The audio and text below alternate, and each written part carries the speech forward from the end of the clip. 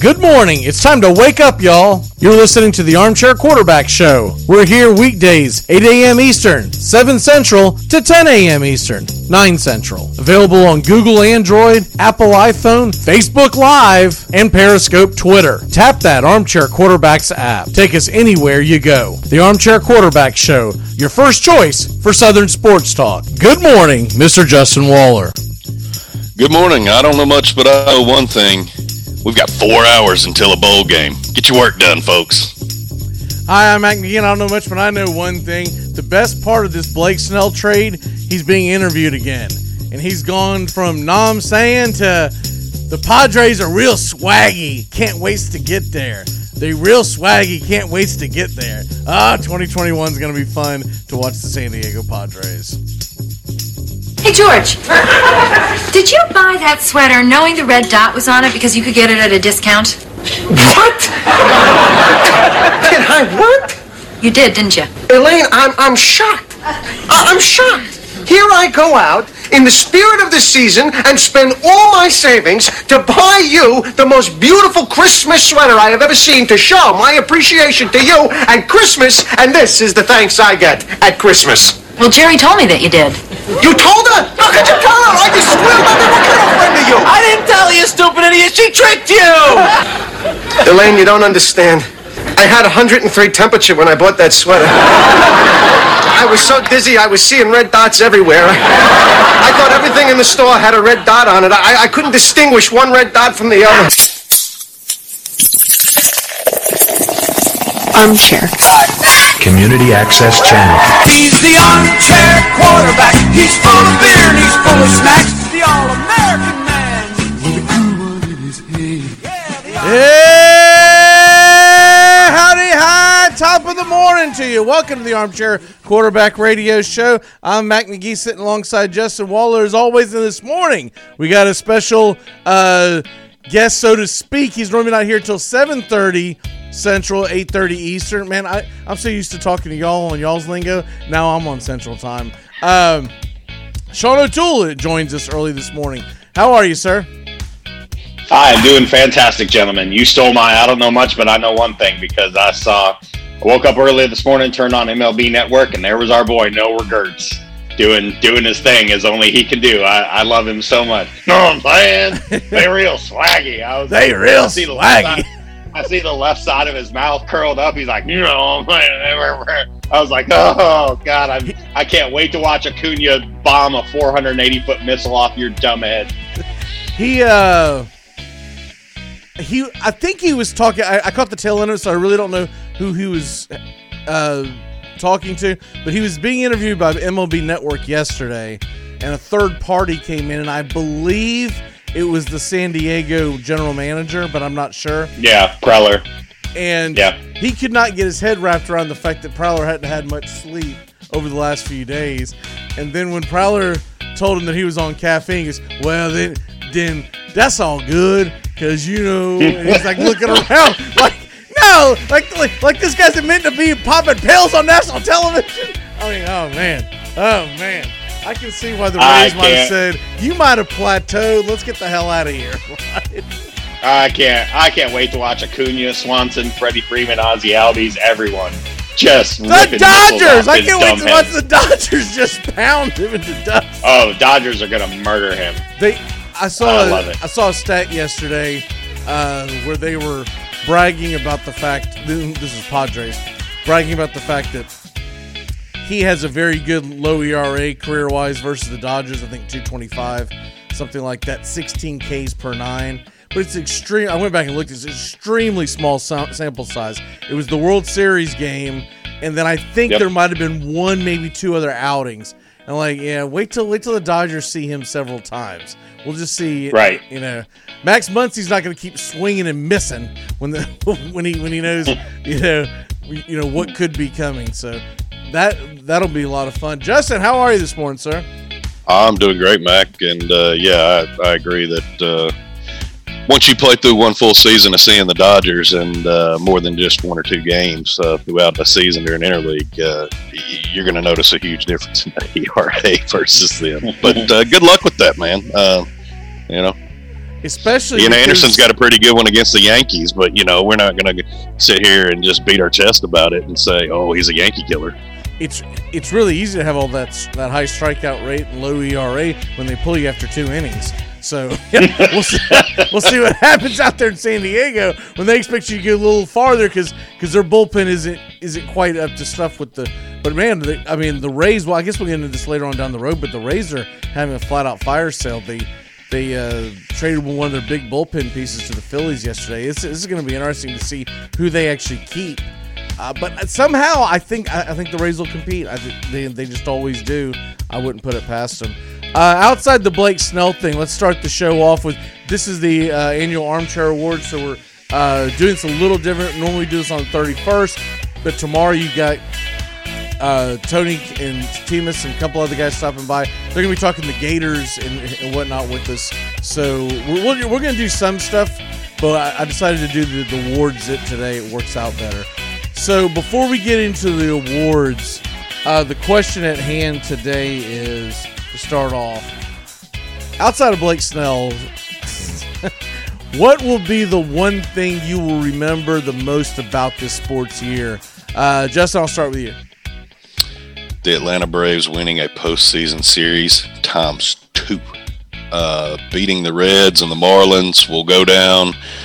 Well, it's been a long time. I think it was, 19 years? Knocking in on 20. So that's a memory, even as crazy as this year, that I will never forget because, hell, it might be dead before we do it again. Hope not, but who knows, man. Sean, what say you?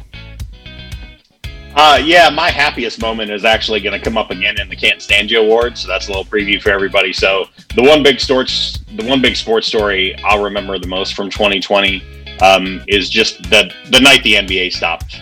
Is one of the most surreal moments I've ever seen as a sports fan. And up to that point, the pandemic was kind of like, I was aware of it and I was concerned about it, but it was also kind of at arm's reach. I wasn't as serious about it as we got over the next several weeks. But the night the NBA said, Go Bears tested positive, and there were however many people there were in the stands at Chesapeake Energy Arena in OKC, and they were like, okay, game's off, everybody go home. And everything just came to a screeching halt. That's something I'll never forget. I'm not going to re-adjudicate the position of the NBA or anything that happened afterwards, but that's the one. Just if I close my eyes and think of Polaroid snapshots, that's the one moment where I'm like, oh, they went live to Dallas and Mark Cuban had his phone out and was, talking to Rick Carlisle and saying, we're done. They canceled the game.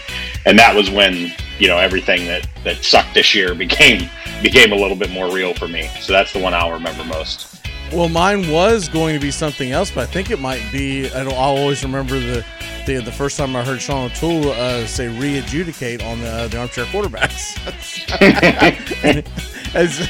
as all of our listeners are flipping through the phone, go, Google, what the hell? How do you spell that?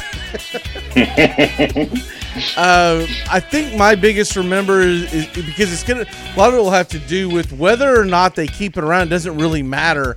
It's going to be the fact that we'll always be able to earmark 2020 to all the rules that Major League Baseball implemented because of the pandemic. So we're talking about the DH of the National League, obviously, which I do believe that one will stick around after 2021. But it'll be interesting. Are we going to keep the extra innings rules, the double headers, 7 inning doubleheader rule? That kind of stuff is what it's going to, whether you like it or not, you'll always remember why it happened, right? And so those are going to be mine. The other couple of things that stood out when I first started writing this down was the creepy NBA bubble screens. I guess you would call them Zoom, but I don't think they use Zoom. But whatever the hell that was, it was supposed to be their answer to Major League Baseball putting fake paper fans in the stands. That thing creeps me out to no end. Above anything else, I think it's one of the reasons why I didn't like watching the NBA, because I'm like, man, I just don't. I mean, you'd look at it and they'd be creepy. Some people's heads would be like larger than normal, and then half the time you'd look up and it would be an empty chair.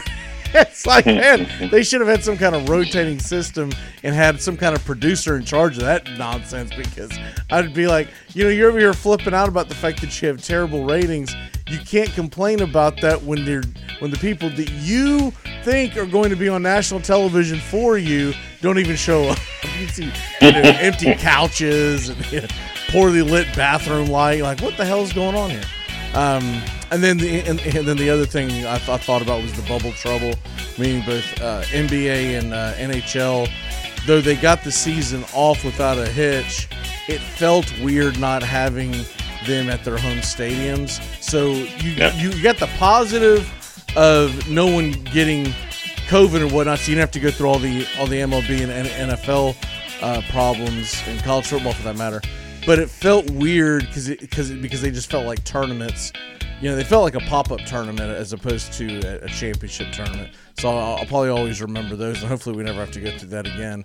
Even though they're trying to fear-monger us against it. It's a new strand. There's someone in Colorado that has it. Oh, my God. My wife came in last night. She sat down. First thing she did, she pulled up. Who knows where she pulled it up? I said, turn that fear porn off. I was like, I am not listening to this junk tonight. I was like, they've got a vaccine. It works on all. They've already talked about it. I'm not going to. You're not shutting me down for another year. I'm telling you that right now. I just, screw it. At some point, I'm going to have to risk getting the sniffles. It's just, you can't just bubble wrap me up the rest of my life. I'm not going to do it. Let's go ahead and take a quick break. When we come back, the Can't Stand You Awards, worst coaching job, worst TV personalities in sports, and of course, we'll also do some positive ones. We will be back in a flash here on the Armchair Quarterback. Keep it locked in here to CBS Sports Radio. We'll be back in about 90. Make contact. A collective psychosis is sweeping the nation.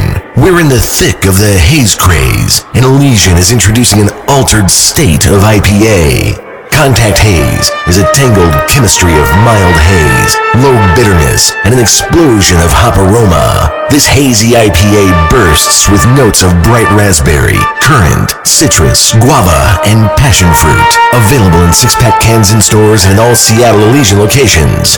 Make contact. That's the sound of NyQuil Severe hard at work.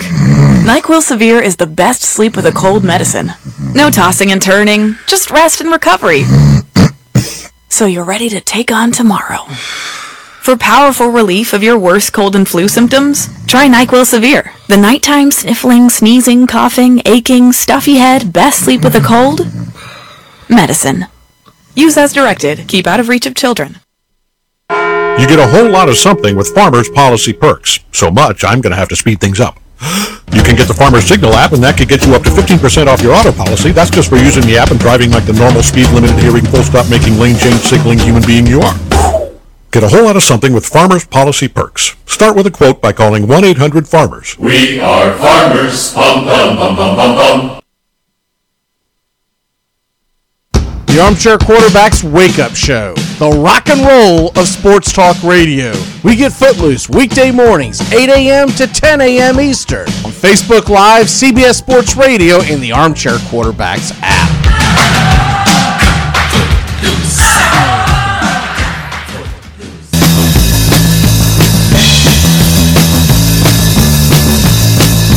Hey, oh, let's go. Hey, oh, let's go. Welcome back here to the Armchair Quarterbacks, the Armchair Awards. Let's go. We are going to real quick. I want to get everyone's take on last night's bowl game. Now, I don't know if any of y'all stayed up long enough for the Texas-Colorado game. I did not. But I'm more referring to the Miami-Oklahoma State game.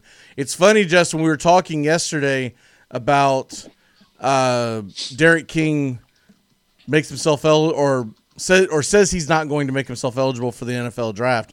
And he gets hurt last night. And I wonder if that was going to go into his head as, maybe I need to go get my check, and then I'll come back and be a grad assistant. Because that would be the first thing that would go through my mind. Justin, what say you? Well, I mean, yeah, it's probably going to be a league minimum at that point, wouldn't you think? I mean, how high of a draft stock are you going to have coming off your injury going and getting your check now? I mean, you might as well serve, get your degree, and have a profession to fall back on. I mean, do we know how serious the injury is? I just seen it classified as a leg, reporting last night, but haven't seen any updates this morning yet. Now, obviously, if it's a torn ACL, then no, you just come back and do your thing. But I don't know that's what it is. I would think if it was that severe, he wouldn't be standing over there on a crutch on the sidelines, right? I would think they would have him sitting down somewhere. So I guess that will remain to be seen. But I'm telling you, regardless, like, let's say it's just a twinge or whatever, guarantee you his parents are going to be in his ear and go, son, do you really want to come back another year, come out of the draft next year when you'll be 25 before you ever take an NFL snap? And you could risk going in. You could get hurt in the spring game. You could get hurt at any point next year. Depends on how Miami's bagman game is. Well, I will say this. Two Live Crew needs to put out another album. There you go. Is it too late for them to put out a Christmas album this year? Yeah, I mean, they're going to have to do something. I don't know if any Tosh Point O is a Hurricane fan, so maybe, but he just lost his gig on Comedy Central, so I don't know if things are exactly all right in the world there. Sean, did you get a chance to watch any of the game? I caught about the last 5 minutes of the fourth quarter, so I didn't have a lot of context for what happened to the Air King. I just saw him on the sidelines. And I mean, Miami almost pulled it out. It didn't look like a terrible injury, but you just never know. Like, you know. Yeah, I mean, Tannehill, not to bring everything back to local news, but I mean, Tannehill blew his leg up in a non-contact way, which is why the Titans got him for 8 cents on the dollar. So, you just never know with those things. Stop. I thought you meant like yesterday going out and getting the mail. Like, no. If the Woodside era begins, let's roll.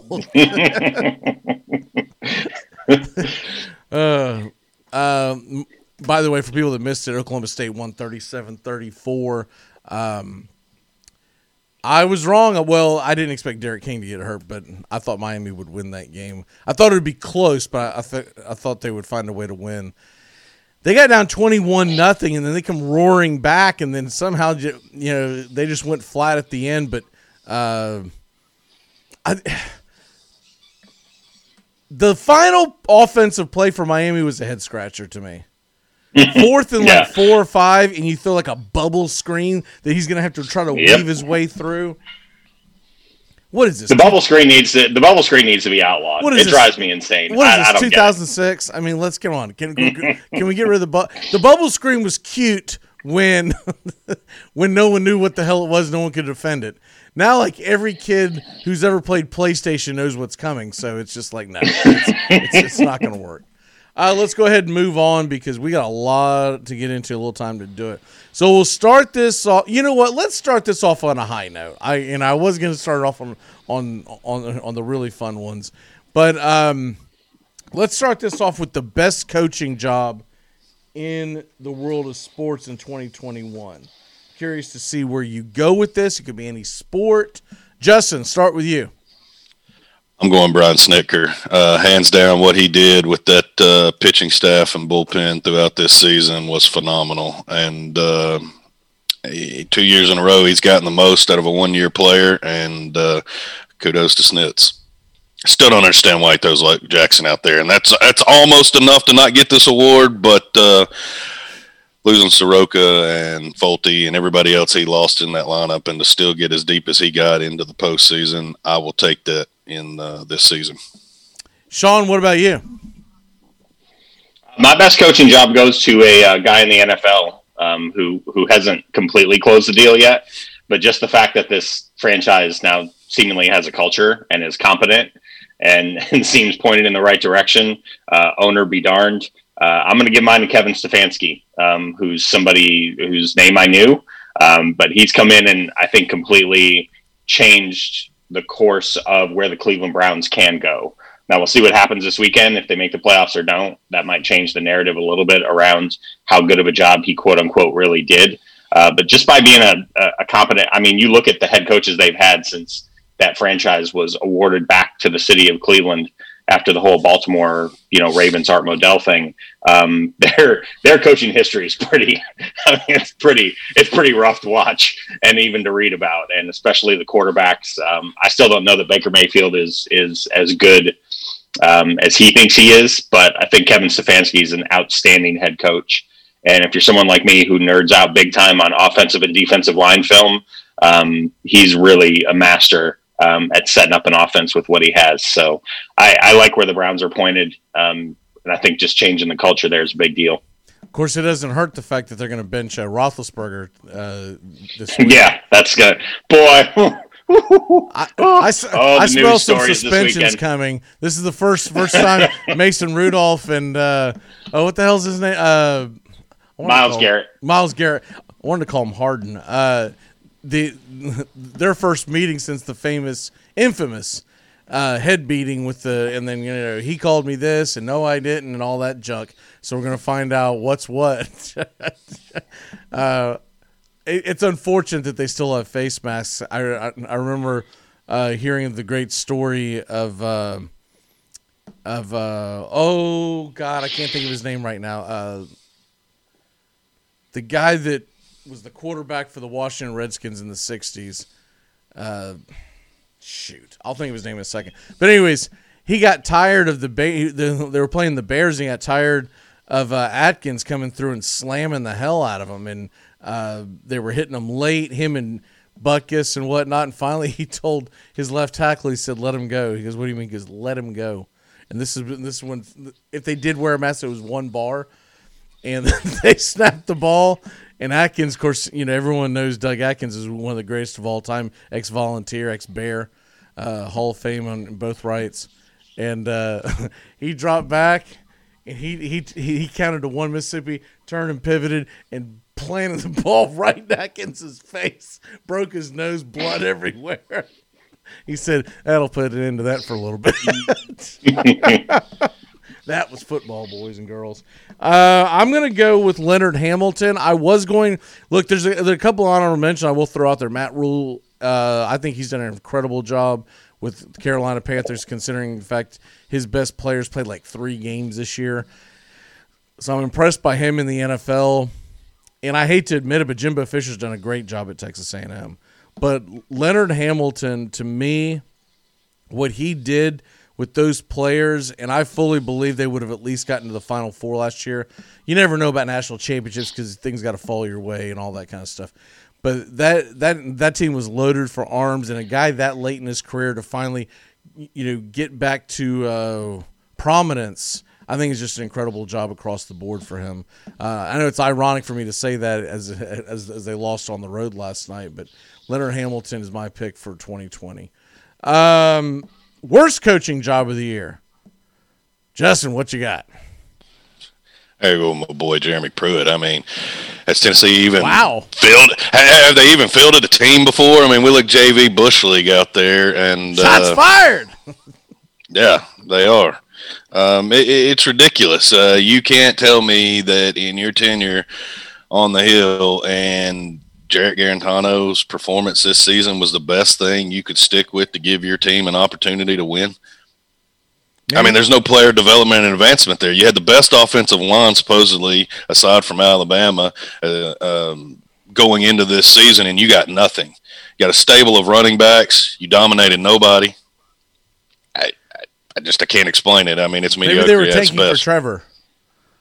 Yeah. They were hoping he'd join the portal instead of Jacksonville, which now that they've got the first pick, maybe they will. I mean, he gets a free year.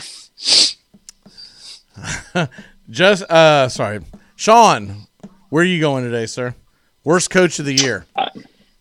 I am staying in the National Football League as much as people might think I want to give this to khakis. I'm not going to. I'm actually going to give it to Anthony Lynn of the. Oh, I actually thought Pencilhead was going to get it. I try to predict these in my head. He's coming up later. He's the headliner in a different category. I'll bet you can guess which one it is.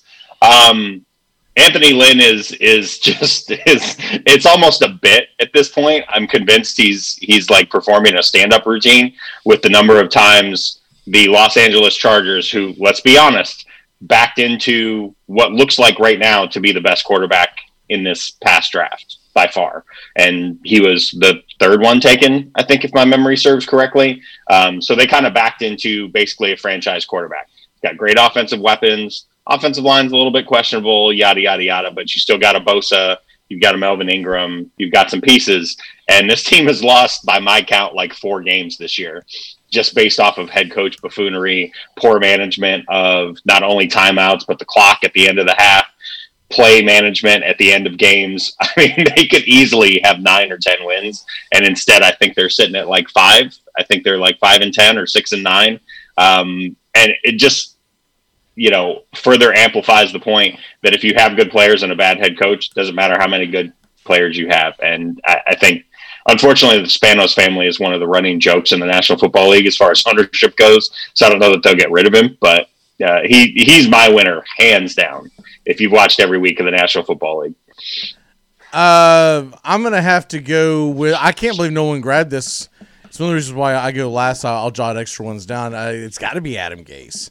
I mean, really? I mean, what he's done. Not only did his team stink all year, but then he solidified the worst coach of the year by winning his last 2 games and giving the Jets no chance of the number 1 pick in the entire draft, which by far it's obvious that they are the worst team in football.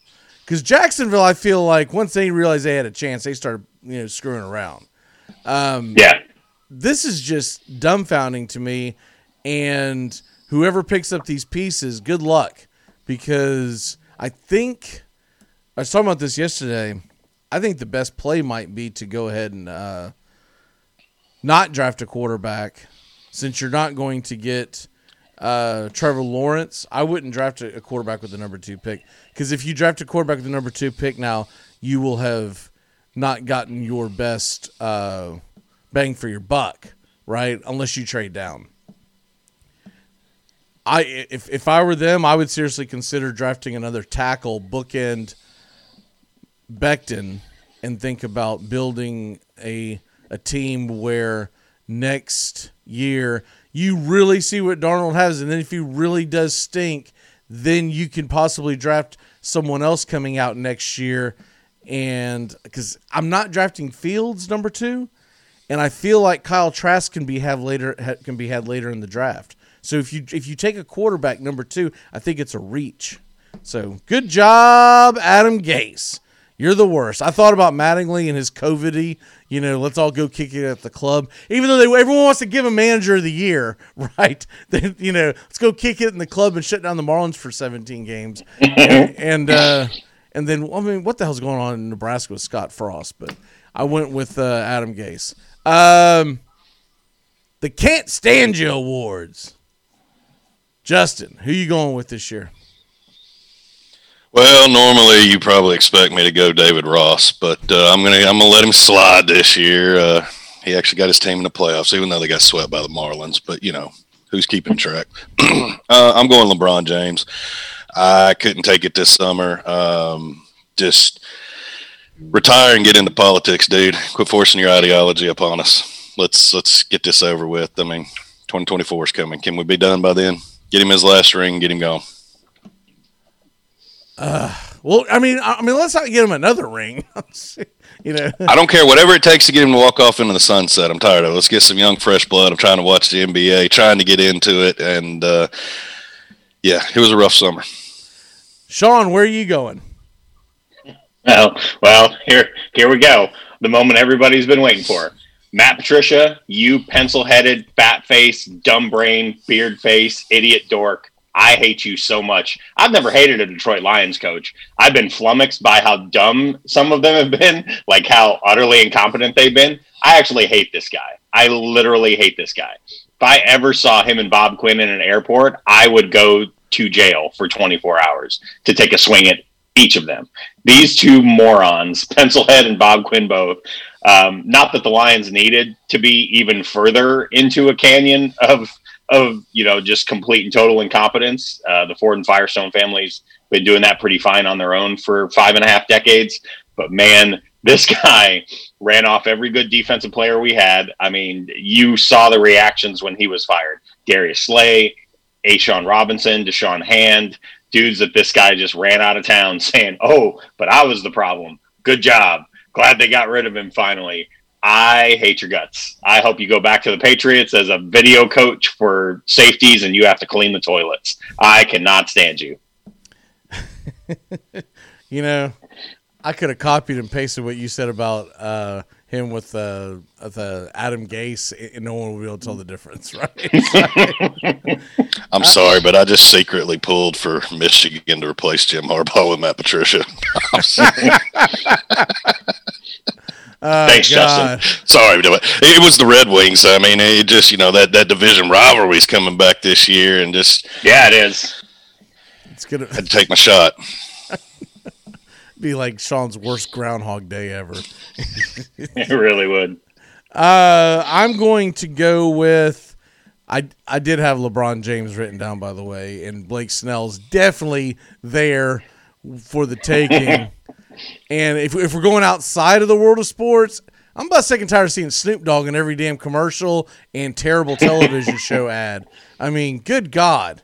There's got to be a reason why this dude, on everything he comes on, gets canceled, right? Like everything, they're like, a brand new show, eating worms on the side, and Snoop Dogg going, yeah, boy, that's tight, and whatever cliche he's going to throw out there. There was one that ran ridiculous several times last night during the college football game, and I kept seeing it, I was like, the hell is this crap? And it's like some TBS knockoff of, I don't know, like The Masked Singer, or not The Masked Singer, but what's the one where they Blake Shelton and all those idiots? It looked like a terrible knockoff of that. One of those. The Voice. The Voice. I think it's called The Voice. Yeah. And so they called it something else kitschy, like The Big Show or something stupid. And every clip they showed was of him. And every commercial I see is him. And I'm like, does no one remember him threatening a woman's life on national television just 6 months ago, and no one did anything about it? But I digress. We got to keep it sports related. Kirk Herbstreit. I'm sorry, dude, but I cannot listen to you cry and whine and get emotional and everything. Like you're a victim in every damn thing that goes on. It's like, just stop it, okay? Your life is better than anyone's life's ever going to be, okay? Just stop it with the crying and the, oh no, it's not fair. And if he's not crying about social injustice, then he's crying about COVID. If he's not doing that, he's crying about the fact that he thinks Michigan's not going to play Ohio State. It's like it's always going a tearjerker. Just stop it. They need to get him off the kickoff shows and just let him go do his broadcast, because his broadcasts are fun. When he does the in-game broadcast and he's talking about football, I don't mind Kirk Herbstreit. But outside of that, all right. His house in Nashville is 5,800 square feet and has a movie theater in it. Just to pile and that's on. probably just one of many abodes that he has, right? I'm just saying. And he calls that his summer home. So his lockdown's going to be pretty horrible, huh? Right. Exactly. The player you can't get enough. I guess I'll start calling this the right stuff. The player that you're like, man, whether he's on my team or whatever, I cannot wait to watch this person play every time that they go out there. Justin, who is your 2020 the right stuff player? Mine's going to be Derrick Henry. We got to see him in the playoffs early in 2020. Phenomenal show, and then followed it up this season. It's kind of a funny thing with me and the Titans, because those of you that listen to the show know I bleed orange. I'm a Tennessee fan, but yet my professional team has always cursed me with having this one great player from a school that I just really don't like. And I go from Javon Curse to now we've got an Alabama running back and Derrick Henry. So it just constantly, I'm reminded of Gators, and through my youth, it was the Gators over and over and over, and now it's Alabama, and can't escape it. But I cannot get enough of Derrick Henry, so there you go. Well, I'll tell you what, if you build your team with Nick Saban Alabama players, you're probably going to be pretty good down the road. So I say keep bringing them. At Football Factory. Sean. What's their quarterbacks? Sean, who is the one guy that makes you stop stop flipping the channels and go, that's it. I got to watch this person play their sport. Yeah, I was going to go with someone in hockey, but it's actually baseball for me as a subscriber to the MLB package every year. It's Fernando Tatis Jr. I know he was a polarizing figure this year for the whole Grand Slam thing, and I was siding with the woke mob on that one. If you don't like him staring at a Grand Slam, maybe don't throw him a 90-mile-an-hour meatball. Right, yeah, put one in his ear. If you don't like put one in his ear or in his back, or don't throw him a 90-mile-an-hour fastball down the middle of the plate. And if you don't like it, just put one in his ear. Every once in a while, you got to give him a rib sandwich. He is such a fantastic player, and I remember the first time I heard his name, I was like, because I remember his father. We remember his father. We're all old enough to have remembered. He had a nice cup of coffee with the Mets. Infamously, I think hit 2 Grand Slams in the same game. I'm pretty sure that's his claim to fame. Yeah, only player to ever do it. So I had heard his name long. Same inning. Well, yeah, same inning. That's what it was. That's right, same inning. Boy, that's a bad day for that pitching staff. He's just really exciting to watch, even outside of how good of a hitter he is. He's an incredible shortstop. I mean, he gobbles up everything. And I just really love watching that team. And they're going to be, appointment television this coming year.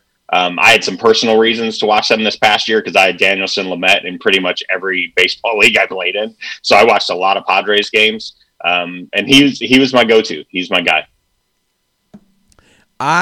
So Derrick Henry would have obviously been my number one. I've told just this a million times. I've always been a huge fan of power running backs, and it's just I don't know, just growing up watching John Riggins and Earl Campbell, that's what Derrick Henry reminds me of. So he's my favorite player to watch in sport, probably. I I can't think of anyone, even baseball wise, that I like better to watch, because he's just so, you get polarized. But since he's taken, and I felt like Freddie Freeman got enough accolades this year, and so I didn't go with the Braves. And I love watching Zion, but how much did we really get to watch him this year? I had to go to the NFL, and it really came down to 2 players that are not on either team that I care about. It's DK Metcalf of Seattle, but I'm going to go with Kyler Murray. I have become just a huge Kyler Murray fan. He's fun to watch. He's fun to pull for. He's not perfect. He does some stupid things. But my God, when he can take off, when he gives you that threat of, crap, what is he going to do? And he gets out there in that open field, and you don't know if he's just going to chuck it. He's like Patrick Mahomes 2.0, because you get Patrick Mahomes and you get the threat of him possibly to jog to the first down. Kyler Murray could take off for a 55-yard touchdown in a blink of an eye. Now, with that being said, so can Ryan Tannehill. He can take off for a 48-yard touchdown in a blink of an eye. But Kyler Murray can just flat out outrun everybody.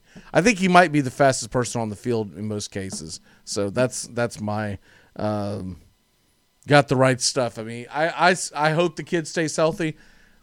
I was disappointed when he didn't go play baseball, but now I get it, because I thought he was a little too small and was going to get hurt, and I was like, man, you are going to ruin your window. But now that I've watched him play, I'm glad he went into the NFL, because no matter how good he could have been in baseball, the ball wouldn't have always been in his hand. So, I mean, it's incredible. Let's take a quick break. When we come back, we've got the TV Personality Awards, Best and Worst, Twitter follows, and a couple other things as far as, and the best and worst broadcasters, best and worst TV personalities, all of that ahead more here on the Armchair Quarterbacks. Keep it locked in here to CBS Sports Radio. If the two of you got through 2020 together, you can get through anything. This holiday, make it official with a stunning engagement ring from Shane Company. Create your unique ring in 3 easy steps. Simply pick a setting, choose a natural diamond, ruby, or sapphire center stone. Then add your own touch, like a decorative crown or a personal engraving. Here's another option. Select one of our perfectly preset engagement rings. Each of these rings is already set with the shape and size center stone that our designers envisioned, which means that your ring will be perfect. Because our quality standards are the highest in the industry, we're able to guarantee your ring for free for life. This year and every year after, we'll be here for you. Now you have a friend in the jewelry business. Shane Company and ShaneCo.com. Open weekdays 10 till 8, Saturday 10 till 5, and Sunday noon till 5. We live in a world now that welcomes and nurtures the screwball in all of us. Hey, it's a new decade, people. Time to get a little nutty. Treat yourself to Screwball Peanut Butter Whiskey, a smooth flavor that combines two of America's favorites, peanut butter and American whiskey. So, no more social awkwardness. Time to embrace who you truly are. Get out there and make friends. And be sure it starts with Screwball Peanut Butter Whiskey. It's available nearly everywhere. Learn more at screwballwhiskey.com. Infinium Spirits. Please enjoy responsibly. You get a whole lot of something with Farmers Policy Perks. So much, I'm going to have to speed things up. You can get the Farmers Signal app, and that could get you up to 15% off your auto policy. That's just for using the app and driving like the normal speed limited hearing, full stop, making lane change, signaling human being you are. Get a whole lot of something with Farmers Policy Perks. Start with a quote by calling 1-800-FARMERS. We are farmers. Bum, bum, bum, bum, bum, bum. Jerry, hi.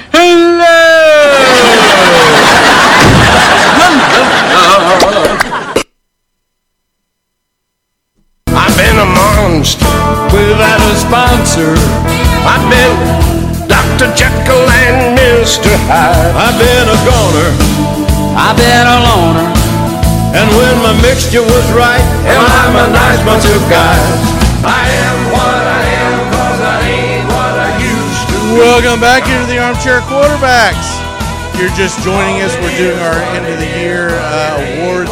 Tomorrow's going to be a little more goofier. We're going to have Teamus with you, so that just explains it, what those type of topics will be, Justin. I didn't want him weighing in on this. Hell, he hasn't been in the country for most of the year. I didn't want him to say, is John Madden, is he still broadcasting? What's going on with that? So let's go ahead and start off with the best and worst Twitter follows, and we'll start. Give me your best and give me your worst, because we're going to come up on time. I'm afraid we won't be able to get all this stuff in. So we'll do a double bang. And by the way, I forgot to put this in the text while we're thinking about this. Pick a best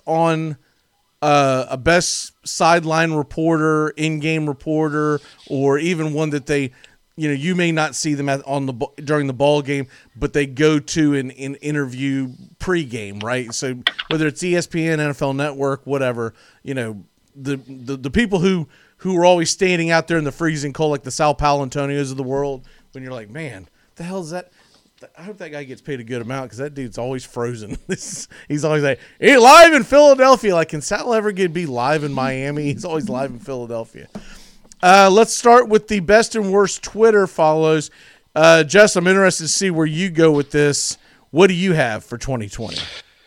Best would be Armchair QB Show, and worst would probably be myself. I'm not a great follow, but in the serious world, aside from Armchair Quarterbacks, my favorite to follow is Clay Travis, and another local guy will get the worst, and that'll be Jared Stillman. Had a great show with Jared and the GM, Floyd Reese, but that has since ended, and it's never been a good Twitter follow. The radio show was palatable, not so much without Floyd, but yeah, those are my nominations. Now, is it something that they tweet out that pisses you off, or they just don't? It's just random hot takes about any given sport. Like this past Sunday, it was I can't quote it 100%, but Ryan Tannehill can't score touchdowns in the cold because he has small hands. I mean, it's just stupid, random, just really. And then he takes off for 48 yards and dusts the field and throws a touchdown to Jono Smith, and I'm like, yeah, them little hands are right there tearing you up, son. Who the hell is he? Like Donald Trump on the 2016 campaign trail talking about you. Was that Ted Cruz? I don't know. He cut his teeth in Louisville's from that market. He's been down here for quite a while. I don't know. He's an ESPN affiliate here in the Nashville market. And like I said, he ran a show for years with Floyd Reese, and I mean, had great insight connection to the Titans with Floyd's connections. But Jared's just a different animal. More of a it's a little more shock jockish than I like in my sports entertainment, I guess. I don't know if y'all remember that or not. Fair take. But in 2016 on the campaign trail, Trump went after one of the Republicans. I want to say it was Ted Cruz. Marco Rubio. For the hands? Yes. Okay. Then he must have went after Ted Cruz or something else. I remember him and Ted Cruz having beef, and now like they're buddies. I'm like, okay. Ted Cruz, you're his buddy now because you know how popular he is. You're not trying to piss off an entire half the country. Sean, where are you going? Best and worst Twitter follow? Excuse me. So yeah, these are particularly tailored towards me. My best Twitter follow, my favorite Twitter follow, is Brandon Thorn, at Brandon Thorn Football. He is part of a group of guys who works for a website whose name I can't remember right now, but they're basically the analytics website for offensive and defensive line play. I learned a lot about, again, my son's, playing offensive guard, started playing guard this past year, and is going to play guard going into next year for his high school. So I've gotten a lot more into technique and just kind of watching zone blocking schemes, things like that, stuff that I can try and teach my son. As I've gotten more into that as he gets older, I've tried to find people who can teach me, things that I don't know, because I didn't really play football. I had a cup of coffee playing football as a safety, and by a cup of coffee, I do mean like 3 weeks. I've mostly been a spectator. I literally was sitting there drinking coffee, watching everyone else play football. Right? Yeah. Like had I been allowed to drink coffee at 15, that's exactly what I would have been doing. Because it just wasn't for me. I didn't have the body for that. So as I've got more into it, he's become a really reliable follow for me. He's someone that pops on some of the athletic podcasts that they do about football. What's his handle again? It's at Brandon Thorn Football, all one word. Very, very smart guy and teaches you a lot about the line. My worst Twitter follow, and this is to me personally because I just can't stand this doofus, is Doug Gottlieb. I think this was one of the first 10 dudes I blocked when I got my Twitter account a gazillion years ago, because this dude is a moron moron and steps out of his lane constantly to talk bad about people that he's worked with in the past. And if you just do some Deadspin searches or any kind of Google search for Gottlieb, there's plenty of red tape on this dude. And his takes just tick me off to no end. So I don't even see him anymore. But every once in a while, someone will screenshot it and it'll end up on my feed and I'll be like, God, I hate that little worm. So that's my worst one. Is his actual, because I'm trying to find him on Twitter. There's a Brandon Thorn whose account's been suspended. Is that him? No, I don't think that's it. I'll send it to you, or I'll link it to you. I was just the spelling of it's a little bit weird. I think he's got something capitalized that makes it harder to find. Gotcha. My worst and best, my best Twitter follow. I never was a fan of this guy until this year when he joined Outkick the Coverage. Jason Whitlock. He writes some really good articles, and they're always tied into his tweets. And then sometimes sometimes his takes are good, and sometimes they're bad. But he gets in entertaining fights with people on Twitter, and so I've become a big Jason Whitlock fan. He seems like he's toned it down here recently. I haven't heard anything in a minute, but. That is my best follow. And then my worst follow is Adam Schefter this year. I never would have said this about him before. But my God. I mean, everything is Debbie Downer with him, and I just get tired of seeing it constantly. It's like he breams glowing when he finds out someone's going. I'm sure he's miserable right now because no one's on lockdown for COVID except for, who was it, Cooper Kupp. He couldn't wait to go running out to center stage when Cooper Kupp came down with COVID-19 yesterday. Well, he's in the protocol of they don't know if he's going to play or not. But I mean, Adam Schefter he's nauseating to me at this point. Maybe I'll change my tune when the pandemic is lifted and he goes back to actually reporting on the games itself. But man, I just can't deal with him. Best personality, best TV personality in sports, and worst TV personality in sports. This could be a talk show. This could be just a talking head that pops up on Sports Center, whatever. Justin, what you got?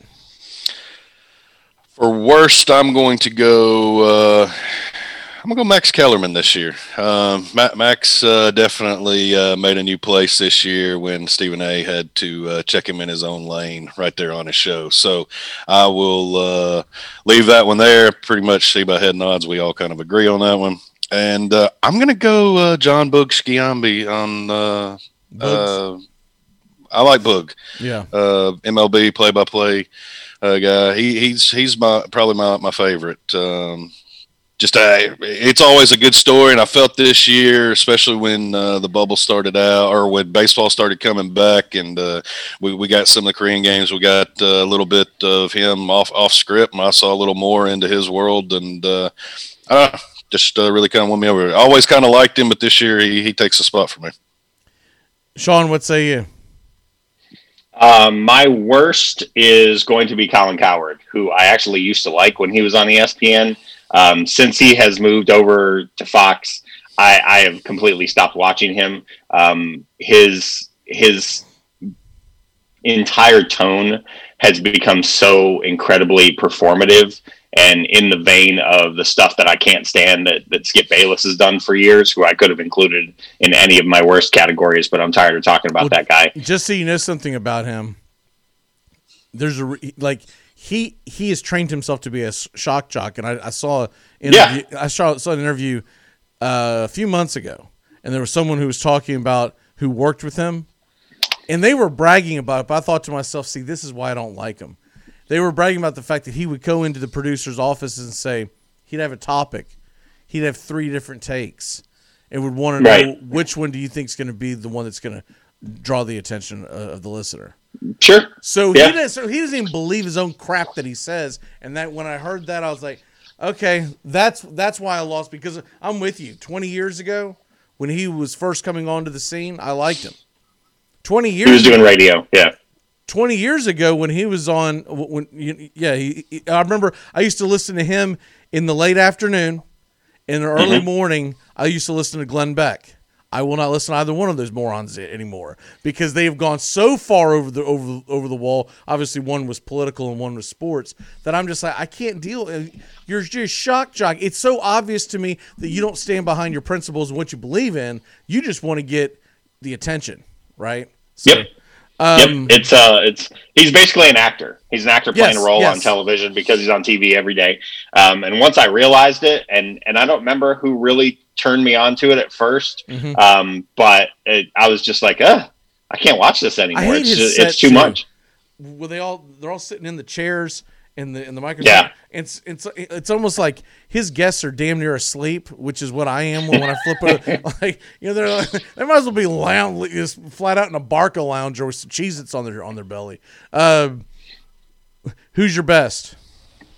My best is just, for me personally, is my favorite. I really have a lot of admiration and respect for Mina Kimes, who does ESPN, does NFL Live, is a very intelligent sports fan. I'm not gonna get into any dialogue about being a female sports personality, NFL, any of that crap. I'm not getting into any of that. You and I've had that conversation about people who are there for the wrong reasons. She's there for the right reasons. She's an intelligent football mind. This is someone who is a journalist. She wrote for the Wall Street Journal before she was, about finance of all things, before she was ever on ESPN. Doesn't hide the fact that she's a dedicated Seattle Seahawks fan. She's very self-deprecating about that. And I just really enjoy her. She always brings a smile to my face. She talks intelligently about football, which is really all I ask out of anybody.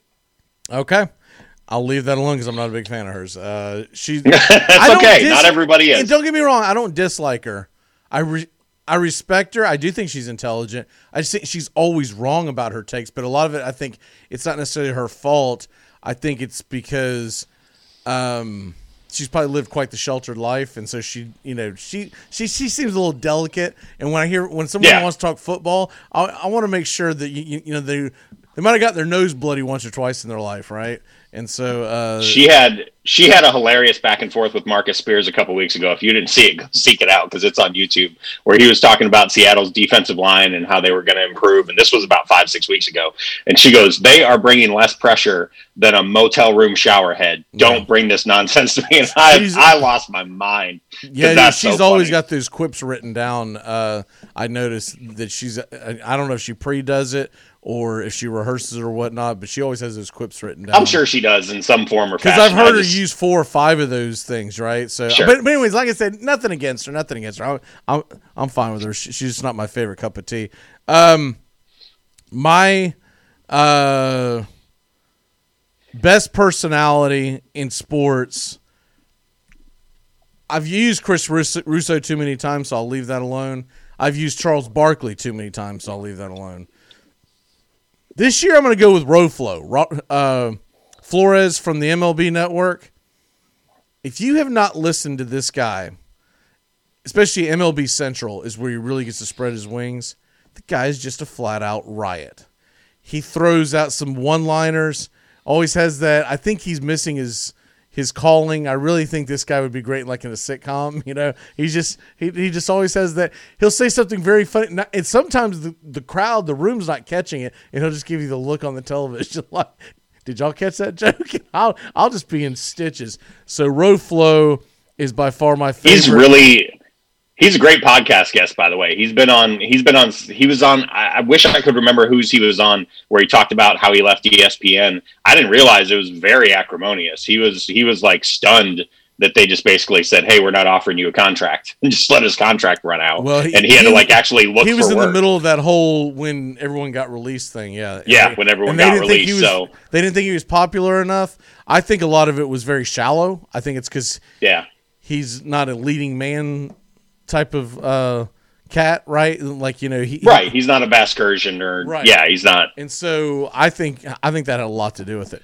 And then my worst TV personality is Dominic Foxworth. Even before he said the racist stuff that he said about how he doesn't like people with American flags and their emojis and all that. But even before he said some of his racist stuff, just all the junk that he says on a regular basis.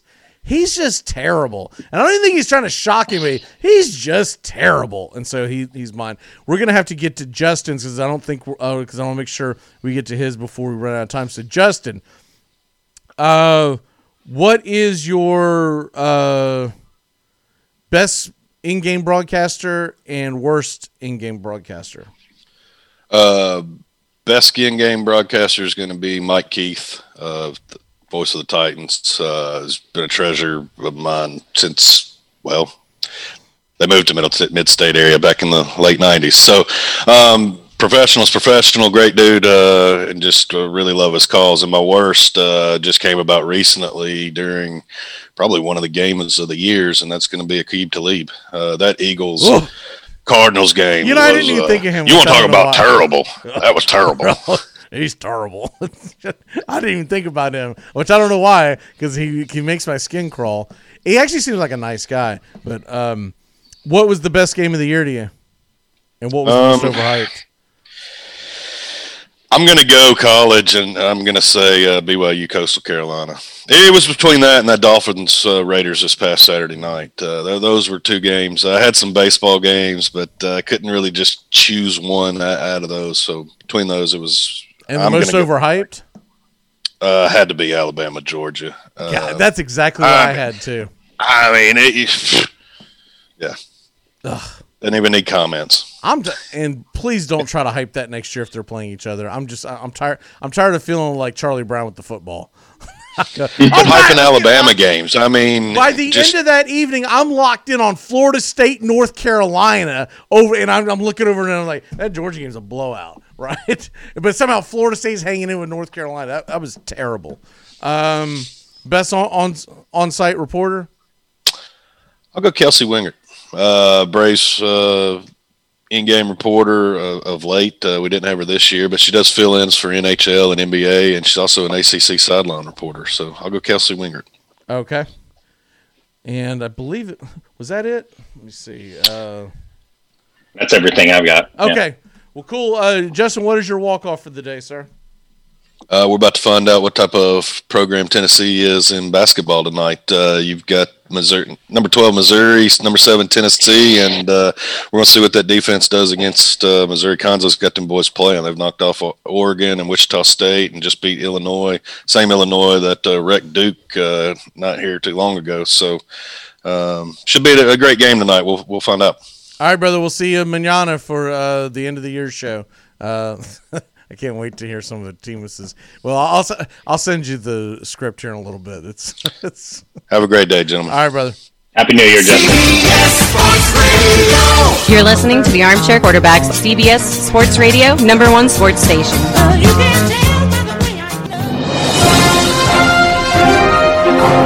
Good morning, and this is your Armchair Quarterbacks Sports Flash. Pittsburgh Steelers head coach Mike Tomlin said Tuesday that Ben Roethlisberger will not play this weekend against the Cleveland Browns.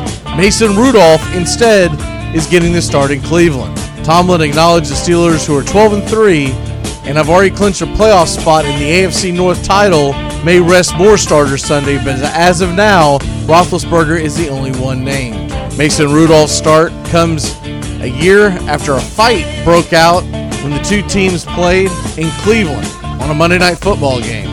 Browns star Myles Garrett was suspended for ripping off and swinging Rudolph's helmet, hitting the quarterback in the head with it with seconds remaining in the game.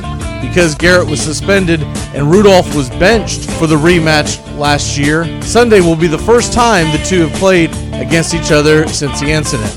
Tomlin said, quote, "I have not had a chance to talk with him about it, but I'm sure he's excited about getting an opportunity to start." Cleveland is 10-5 and can make the playoffs with a win Sunday. The Steelers, who have clinched, have an outside chance of getting the number 2 seed, but Buffalo would have to lose. With the Music City Bowl in Nashville being canceled, there are 2 bowl games today, one starting at noon. Wake Forest is at Wisconsin. The Badgers are now an 8.5-point favorite, and the Florida Gators are a 3-point underdog against the Oklahoma Sooners in the Goodyear Cotton Bowl. That game is at 8 p.m. Eastern.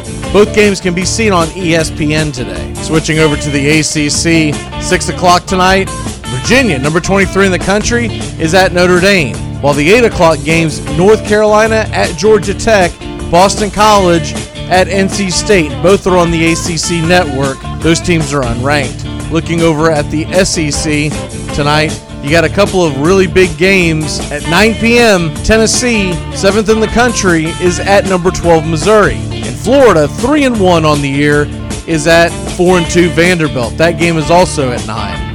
The Vols are on the SEC network, the Gators on ESPN2. Earlier action in the SEC at 7 o'clock Eastern on the SEC network.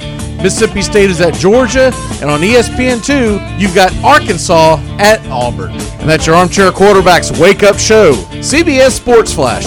Stay tuned for more of the Armchair Quarterbacks on these CBS affiliates, our Facebook Live, and the Armchair Quarterbacks app. Tap that app today.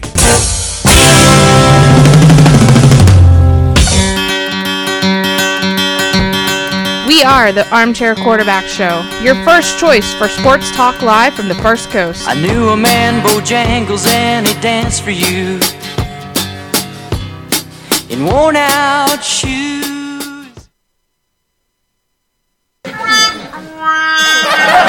You're enjoying your day, everything's going your way. Then along comes Debbie Downer. Always there to tell you about a new disease, a car accident or killer bees. You beg her to spare you, Debbie, please, but you can't stop Debbie Downer.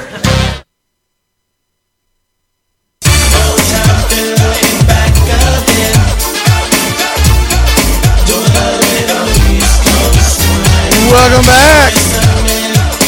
Wednesday morning, December 30th, 9 a.m. Eastern, 9:05 Eastern. Sean O'Toole and Mac McGee here with you on the Armchair Quarterbacks, CBS Sports.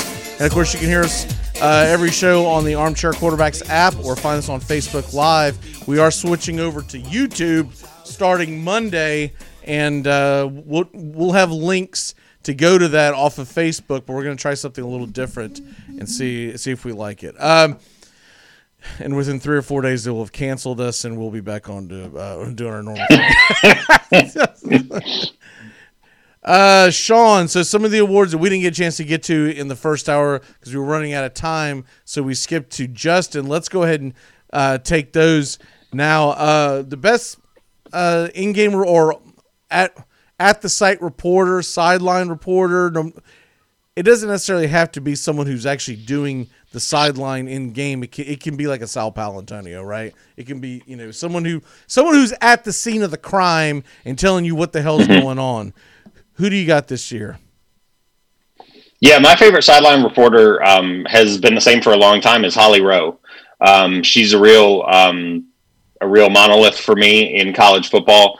She worked with the Mike the Mike Patrick team for a long time on ESPN. As of late, I think she's been kind of jostled around a little bit. She was with Brad Nessler.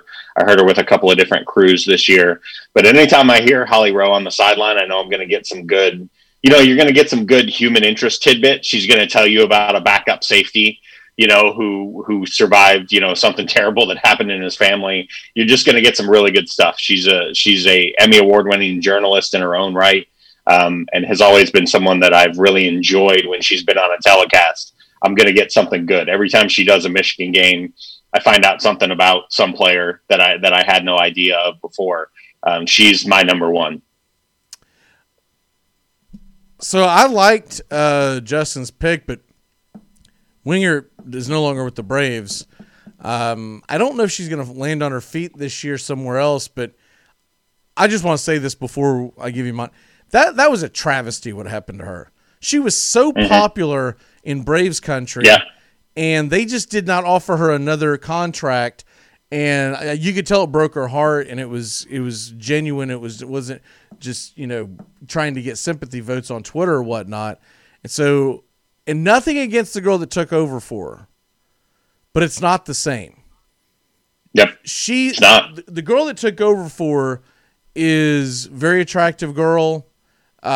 She's what you would expect to see when you hear she's a broadcasting major at UCLA or something, right? A girl that was, 5'10", blonde, yada yada yada, and she's very professional. I have no issues with her, but Wingert had that down home feel, and the only thing I've seen her on recently has been she does Alabama tailgating shows all the season long, so I would get updates that she's gonna be on there. Even though I'm an Alabama fan, I would flip over there and watch her for a little while. She's just very genuine down home, so I do want to give her another shout on that. I think it's a damn it's terrible what happened. It's like I don't know what went down, but the Braves are wrong is all I'm gonna say, right? Yeah. Unless we find out that she did something terribly against the law or something, which I would not think that would be the case. It's an absolute shame. I am going to have to go with Diana Rossini of ESPN. She's a good one. She seems genuine to me. She tends to cover the Titans a lot this year. I don't know how that is played. I don't know. Did she move to that area? I don't know why what the reasoning is. I believe she still lives up in the Bristol area, but she'll come on NFL. She got married and I believe lives in Philadelphia this year. Okay. So that might explain why she's around. I mean, that's not 8 to 10 hours away, really. Right, exactly. So I think it's just luck of the draw. I think they give you a team and away you go, right? Mm-hmm. And so and maybe she's been around long enough where she wanted to follow Nashville. Maybe she has friends there. Maybe she likes the city. I don't know.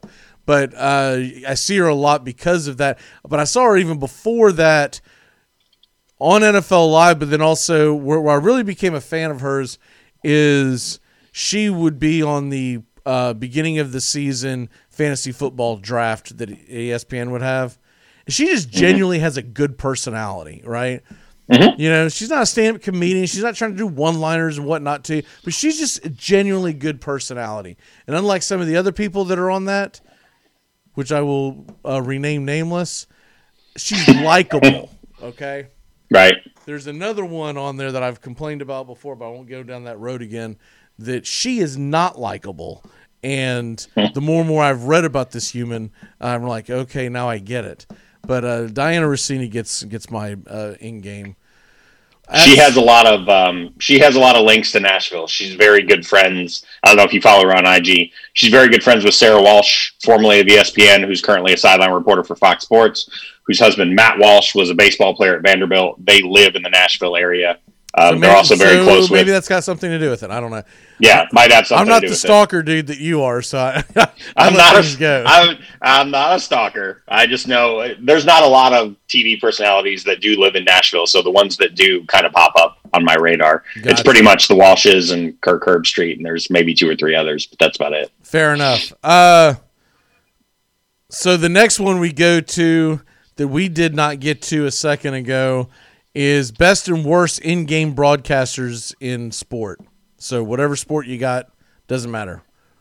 Where you going? Okay, so for my best, I'm going to Aqib Talib. I'm kidding. I really wanted to do that while Justin was on the show.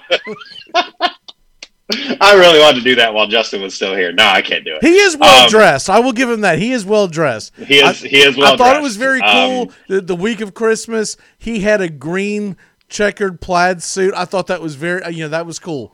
But my God. I will say for the record, I don't dislike him as much as most people do. I know why they put him on the air, because he's different.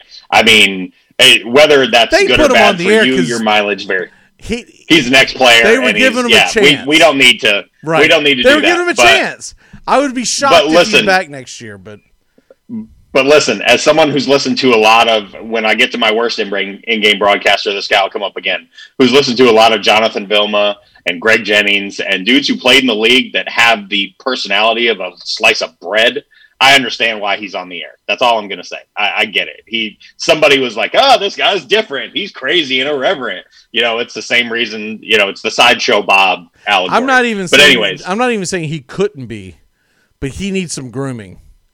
He does. He needs 1 or 2 years of like speech classes, and also just being able to collect his thoughts. And I'm not saying for him to get thrown into Fox national broadcasts, it's got to be a slap in the face to a lot of people who have been in the industry, who have been doing, who knows what they've been doing. But I'm just going to pick random ones, but like minor league baseball games their whole life, all this, and probably have a lot of talent. They've got to be, are you kidding me with this junk? Right? Anyways, who is your best? My best in-game broadcaster could be the same every year. I'm always going to ride hard for Joe Buck. I adore Joe Buck. He's my cup of tea. He's not everybody's cup of tea, but I think he's an amazing broadcaster. I think he tells a story as well as anybody this side of Jim Nantz that's going right now. I'll take Gus Johnson over Joe Buck any day of the week.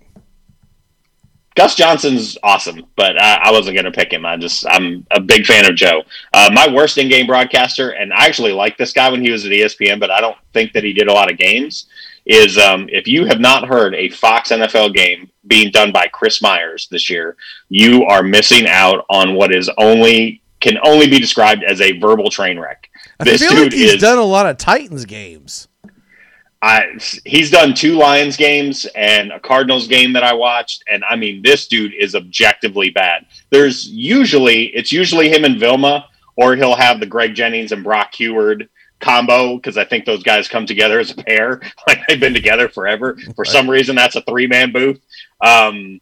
He's bad. Like, he's bad at it. He's seconds behind on stuff, and he's not doing it remotely. He's in the stadium, right? He's seconds behind on calls. He will just completely whiff on people's names, call them the wrong name, or just not give the name at all. It's really jarring. It's visually and audio jarring when he's on a game. It's when he really was at bad. ESPN, I don't recall him doing games. I thought he did SportsCenter for the most part. And really, that was his strength, and I thought he was great at it, right? I thought he's what you want from a SportsCenter anchor. Someone's just going to deliver you the news, and that's it, right? Yeah. He wasn't fluff, but he's a weatherman. Right. He's the weatherman. I mean, I was fine with him there. So I guess I'll always give him a pass because I enjoyed him when he was there, but I can see what you're saying. I do know that when I hear him do the Fox games, I'm like, okay. But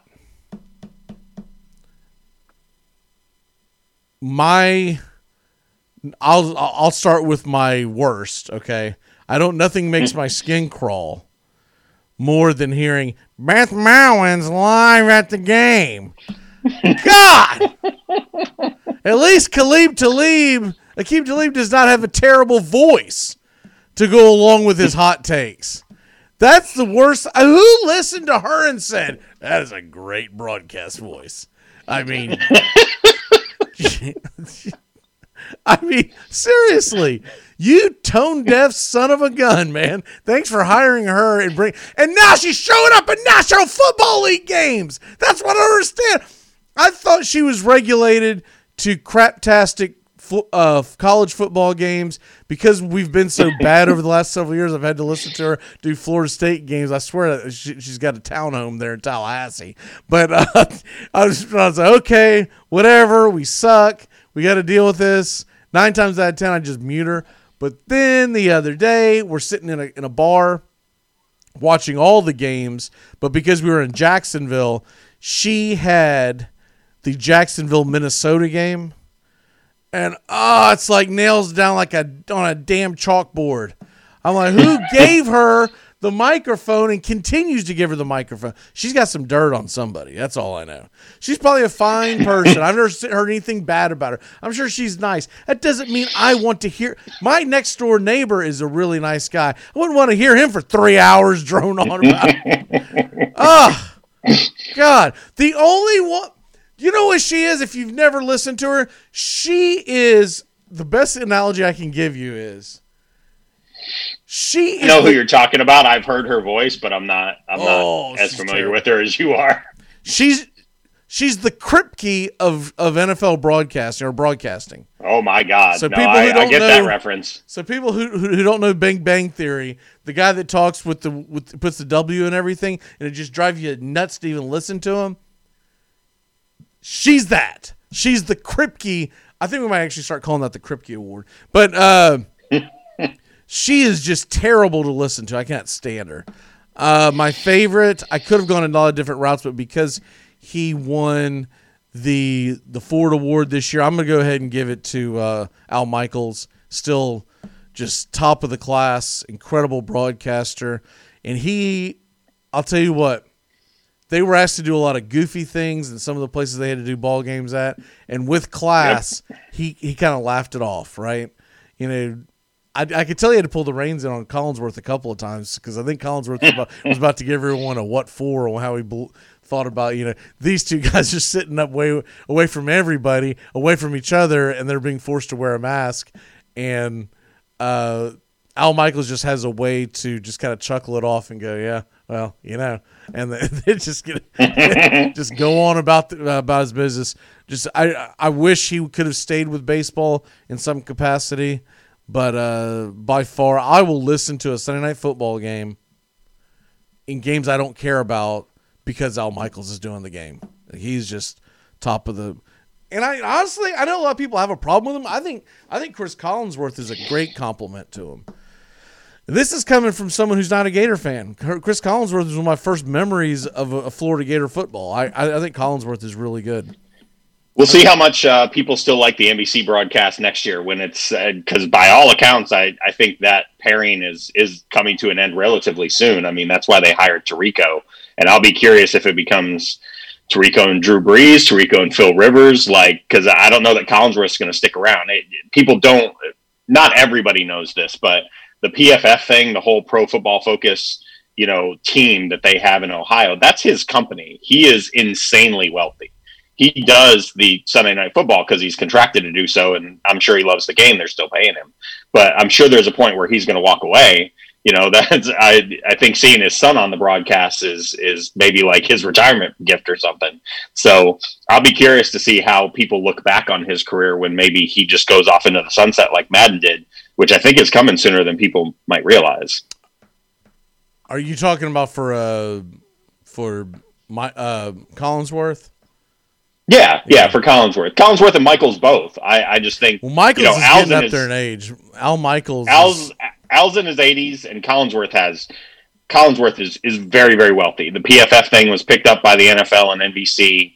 He's. I do believe he enjoys it, though. I do believe. I think he does enjoy it. I just wonder if he's going to stay in the booth with Tirico, who and I like Mike. Mike's Syracuse graduate, guy that's been around for a long time, but he's not Al Michaels. So we'll see how he's what we were talking about. He's the weatherman. He's the weatherman. You see he's Tirico, reliable. you're like he's fine, but he's right. He's fine. He's not appointment television.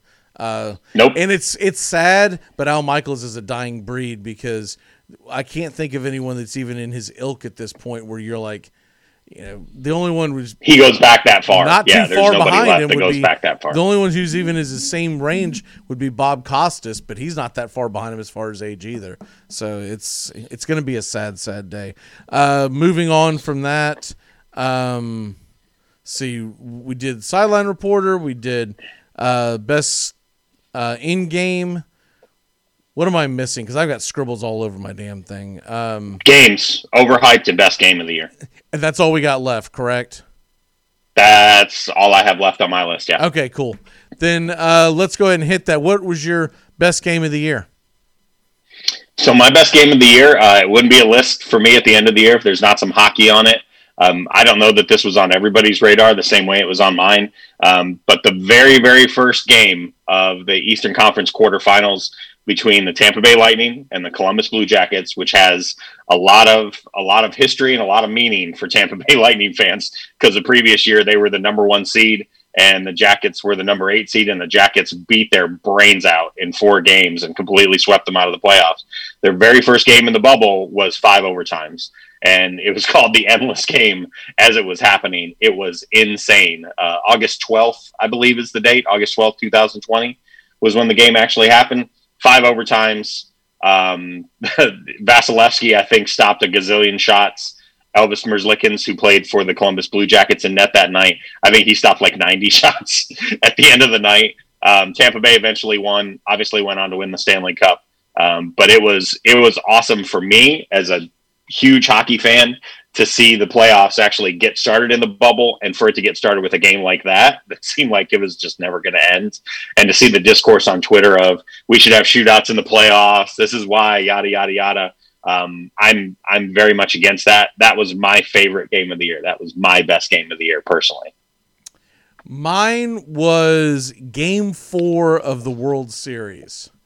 To me, that was the most dramatic ending I've ever seen in a championship format.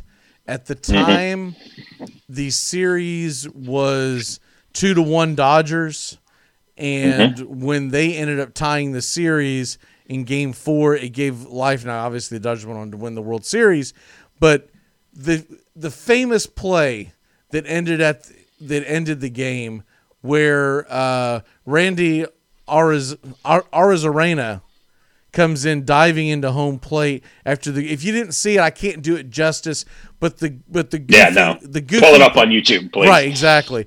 Wait till after the show, we'll pull it up on YouTube. The diving play at the plate, him slapping the plate. It was an electric ending that was almost seemed impossible. And so that's got to be my number one. I've thought about some other ones, but that one is the one. What was your most? Because I already let the cat out of the bag. My most overhyped was that Georgia-Alabama game. I have to agree with Justin. What was your most overhyped?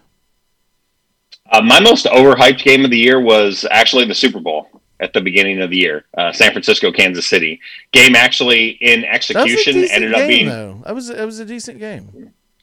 It struck me as very, very underwhelming. I expected more fireworks. We eventually did get some Pat Mahomes fireworks, but it took basically 3 1/3 quarters for us to get anything. I think that pass to Tyreek Hill was with like 9 or 10 minutes left in the game, and the final score gave you the impression that the game was a lot more entertaining and high scoring than it really was. I was kind of put to sleep by it. Now, comparing it to the previous Super Bowl, which was the Patriots and the Rams, and was literally the most I've ever struggled through 3 hours of watching a football game, because that game was interminable.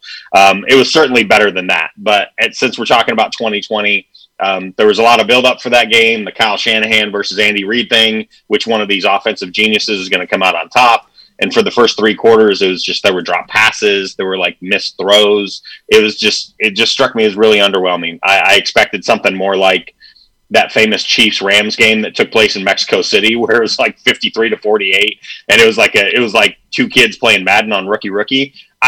The build-up was that it was going to be something like that, and it just wasn't. That was the first thing that came in my head. I damn near gave my worst coach of the year to Shanahan, because he choked that game away. I mean, you're up. He sure did. You're up 20-10 going into the fourth quarter, and you give up 3 touchdowns like that. I mean, that was just absolutely asinine. His play calling was ridiculous. Yep. He could have rode that defense the entire fourth quarter. Would have been a dull game that you would have complained about. But he could have rode that to the Super Bowl. He'd have a Super Bowl ring. Scorecard don't ask for pictures. Garoppolo out there throwing sidearm and head. I mean, it was like Fitzpatrick's head going sideways, except no one had all of his face mask. It was just like, look, Ma, no, look. Watch this. Okay, so that wraps that up. We're gonna have to dive into the NFL Power 5 real quick, and then on the other side of the break, we'll get into the playoff scenarios. What's your Power 5 real quick for the? Okay, 1 through 5. I'll go really fast. KC's still at the top. Nobody's taking them down. Green Bay is still my number 2.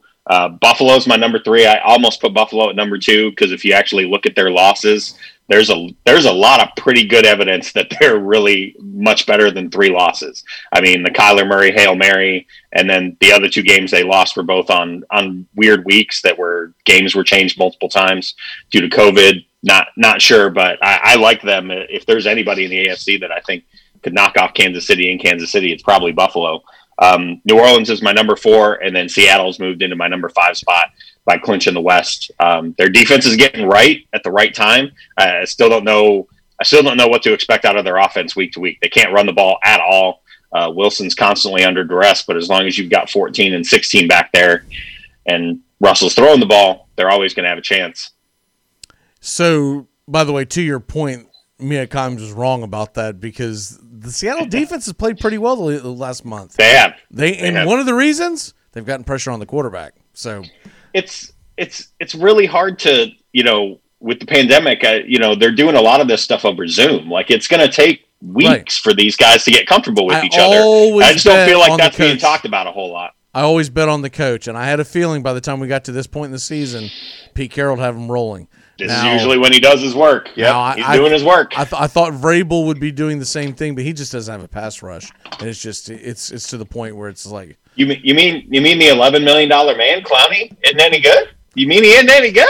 I mean, he isn't any good? I don't know if it's necessarily all his fault. He had a lot of help where he's been elsewhere, so. But he is definitely not a one-man show, which most defensive lines aren't. But he's literally a one-man show at this point. That defensive line is atrocious. I do like the kid Adam. I've hated Clowney for years because he's been strutting and eating dinner off of that one tackle he made against Michigan when he was at South Carolina. And I'm sorry, he is so overrated. He stole that man's soul. He did. He did steal that man's soul. It's an amazing play. But people think he was really great in Houston. He was always Who next did he to hit? other... Was that Robinson? No, that wasn't Denard Robinson. I'd have to look up the running back's name. It was like a backup running back that didn't really ever do a whole lot after never that, had a chance. Surprisingly. Yeah, no, he never had a chance. No chance. But even in Houston, he had Whitney Merciless. He was next to J.J. Watt. He goes to Seattle. He's the left tackle for South Carolina did some Olay blocking because I mean he almost I think if he would have been focused on it he could have stole the handoff. To hell with it in the running back. I think he could have stole the handoff. My top 5 same teams, just a little different order: Kansas City, Buffalo, Green Bay at number 3, Seattle at number 4, and the Saints at number 5. I'm very concerned about the way the Saints, if they don't have home field advantage, will play on the road with Drew Brees. If he's got to go into wind, like into Green Bay and whatnot, that's my. Now, if he can find a way to get home field advantage throughout the playoffs, I'll have a lot of confidence in him, like I did last year when he lost the freaking Vikings in the first game. But Kirk Cousins got him. You like that? Yeah. When it's all said and done, when I look at this list, I've got to put the Saints at 5 and not higher because they have the worst quarterback of any of those teams. And this is still a quarterback league. Let's take a quick break. When we come back, we're going to get into NFL playoff scenarios. We're going to try to squeeze in some college football talk. We'll be back in a flash here on the Armchair Quarterbacks. Keep it locked in here to CBS Sports Radio. We'll be back in about 2 and 2, as old Chuck used to say. Visit Shane Company for meaningful holiday gifts. Our in-house design team creates unique styles of fine jewelry in every price range. Exquisite symbols crafted with superior standards and made to last a lifetime. We have a variety of diamond infinity designs to symbolize your everlasting love. We're also known for our natural and vibrant rubies, which represent enduring passion. Or select a stylish necklace with the stone in her favorite color or her birthstone, so you'll always be close to her heart. Our jewelry consultants in the store and online will help you find something beautiful to put under the tree. Your gift will be a symbol of your love that will be treasured forever. Now you have a friend in the jewelry business. Shane Company and Shaneco.com. Open weekdays 10 till 8, Saturday 10 till 5, and Sunday noon till 5. Armchair Quarterback's Wake Up Show, here every morning, 8 to 10 a.m. Eastern, to blow your mind. Tom has been a teacher for over 40 years. One day, I think one of the students had asked the question and he didn't remember the answer. And I also noticed that he was letting his class out earlier than they were supposed to let out. I was really starting to worry. Levi and I talked about how it would change our lives, but he was there beside me. When something feels different, it could be Alzheimer's. Now is the time to talk. Visit alz.org/ourstories to learn more. A message from the Alzheimer's Association and the Ad Council. It's not what he said, you ignorant wretch. Spanish is worse than your English. I feel no shame, I'm proud of where I came from. I was born and raised in the Boondocks. One thing I know, no matter where I go, I keep my heart and soul. Florida Gators are a 5-point underdog against the Oklahoma Sooners. Let's dive into that real quick, Sean, before we get into the NFL scenarios. I want to make sure we cover that and a couple other college football games. Give Florida much of a chance of winning, considering they're missing their 4 top receivers? I do, only because I think Mullen's going to turn up the heat on the pass rush. When Spencer Rattler has struggled the most this year has been when he's been, not to be too flippant with my vocabulary, rattled. When he's been pressured in the pocket, especially with 4 down linemen or with a 5th attacker, especially some games early in the year. I think the TCU one really sticks out, but they also had the Iowa State game. They had the K-State game. They can definitely put up points, right? Oklahoma's going to spread you out. Lincoln Riley is going to do what Lincoln Riley does. But if you can cover those guys just long enough for the down lineman to get into Rattler's face and contain him in the pocket, he's got the same flaws that all of Lincoln Riley's quarterbacks have. He's a good runner, but he isn't the biggest guy in the world. And if you smack him in the ribs a couple of times, all of a sudden those passes get a little bit more fluttery, and we're doing duck hunt out here. I think that's Florida's key. I believe a lot in Kyle Trask. I think someone's going to get rich off this dude in the NFL draft. He's got a huge arm. I think he's very smart, and someone's going to draft him and back into a franchise quarterback. So we'll see what he can do with a bunch of guys missing. Pitts is out, right? Pitts is undeclared for the game, and he declared for the draft already. Pitts and 3 other of their top players are out. I think Oklahoma is going to win the game. I had them winning regardless because I felt like Pitts would not play. Because it's very obvious to me Pitts does not care about Florida winning. If he did, he would have been in that LSU game. Pitts is worried about Pitts, and so I felt like he was. Pitts is worried about getting that check. He's on that payday train already. Right. I said this yesterday, but I had Oklahoma all along in the confidence picks. I just didn't have the game up very high. Now I probably would have put it up a few rings, but I still wouldn't have it up super high. So I think Oklahoma is going to get the W. I think they're going to be able to score too many points on that terrible Florida defense. And we'll see, though. A lot of times these Big 12 teams play at a conference and they just get embarrassed. So we will see. If Florida beats them with not having their 4 best offensive weapons at their avail, then that just tells me a lot about what we saw in the Big 12 this year. And the silliness of the playoff committee that constantly had the Big 12 champion or the Big 12 contestants in that top 7 or 8 all year long. It's just We'll see. In some ways, although I never pulled for the University of Florida, it wouldn't hurt me to watch the Big 12 lose yet another bowl game. That you're like, what the hell? What the hell are you Just doing? see it. Let's see it one more time. Play it again, Steve. The other game today, of course, is Wake Forest and Wisconsin. Wake Forest is only a 7-point or 7.5 point underdog. You give them any chance of winning this game? Because I do not. I think Wisconsin's going to mash them. Yeah, Wisconsin when they're right, and obviously we haven't seen, I don't think, the full complement of what Wisconsin's capable of this year, just because they played so few games. But if Wisconsin's right, and that quarterback slinging it around, he's the first legitimate quarterback they've had in a long time, and I'm blanking on his name right now. It's going to drive me crazy because I'm going to get it in like 4 seconds. But he's the first legitimate looks ready to play in the pros quarterback I've seen at Wisconsin basically since Russell Wilson was there, and he was only there for a cup of coffee before he went to NC State. I think Wisconsin's going to march all over him. I mean, I only saw Wake Forest twice this year. Once was against Notre Dame, once was against North Carolina, and both times they got housed. So, I just don't see it. I don't think their program is on that same level as a Wisconsin, all things being equal. But you never know. Never know who's going to sit out the game for contact tracing, this, that, the other. Who's going to get hurt during the game, right? I think if D'Eriq King doesn't get hurt last night, Miami maybe wins. So maybe you I just don't know. Miami's defense was terrible, so it's really bad, really bad.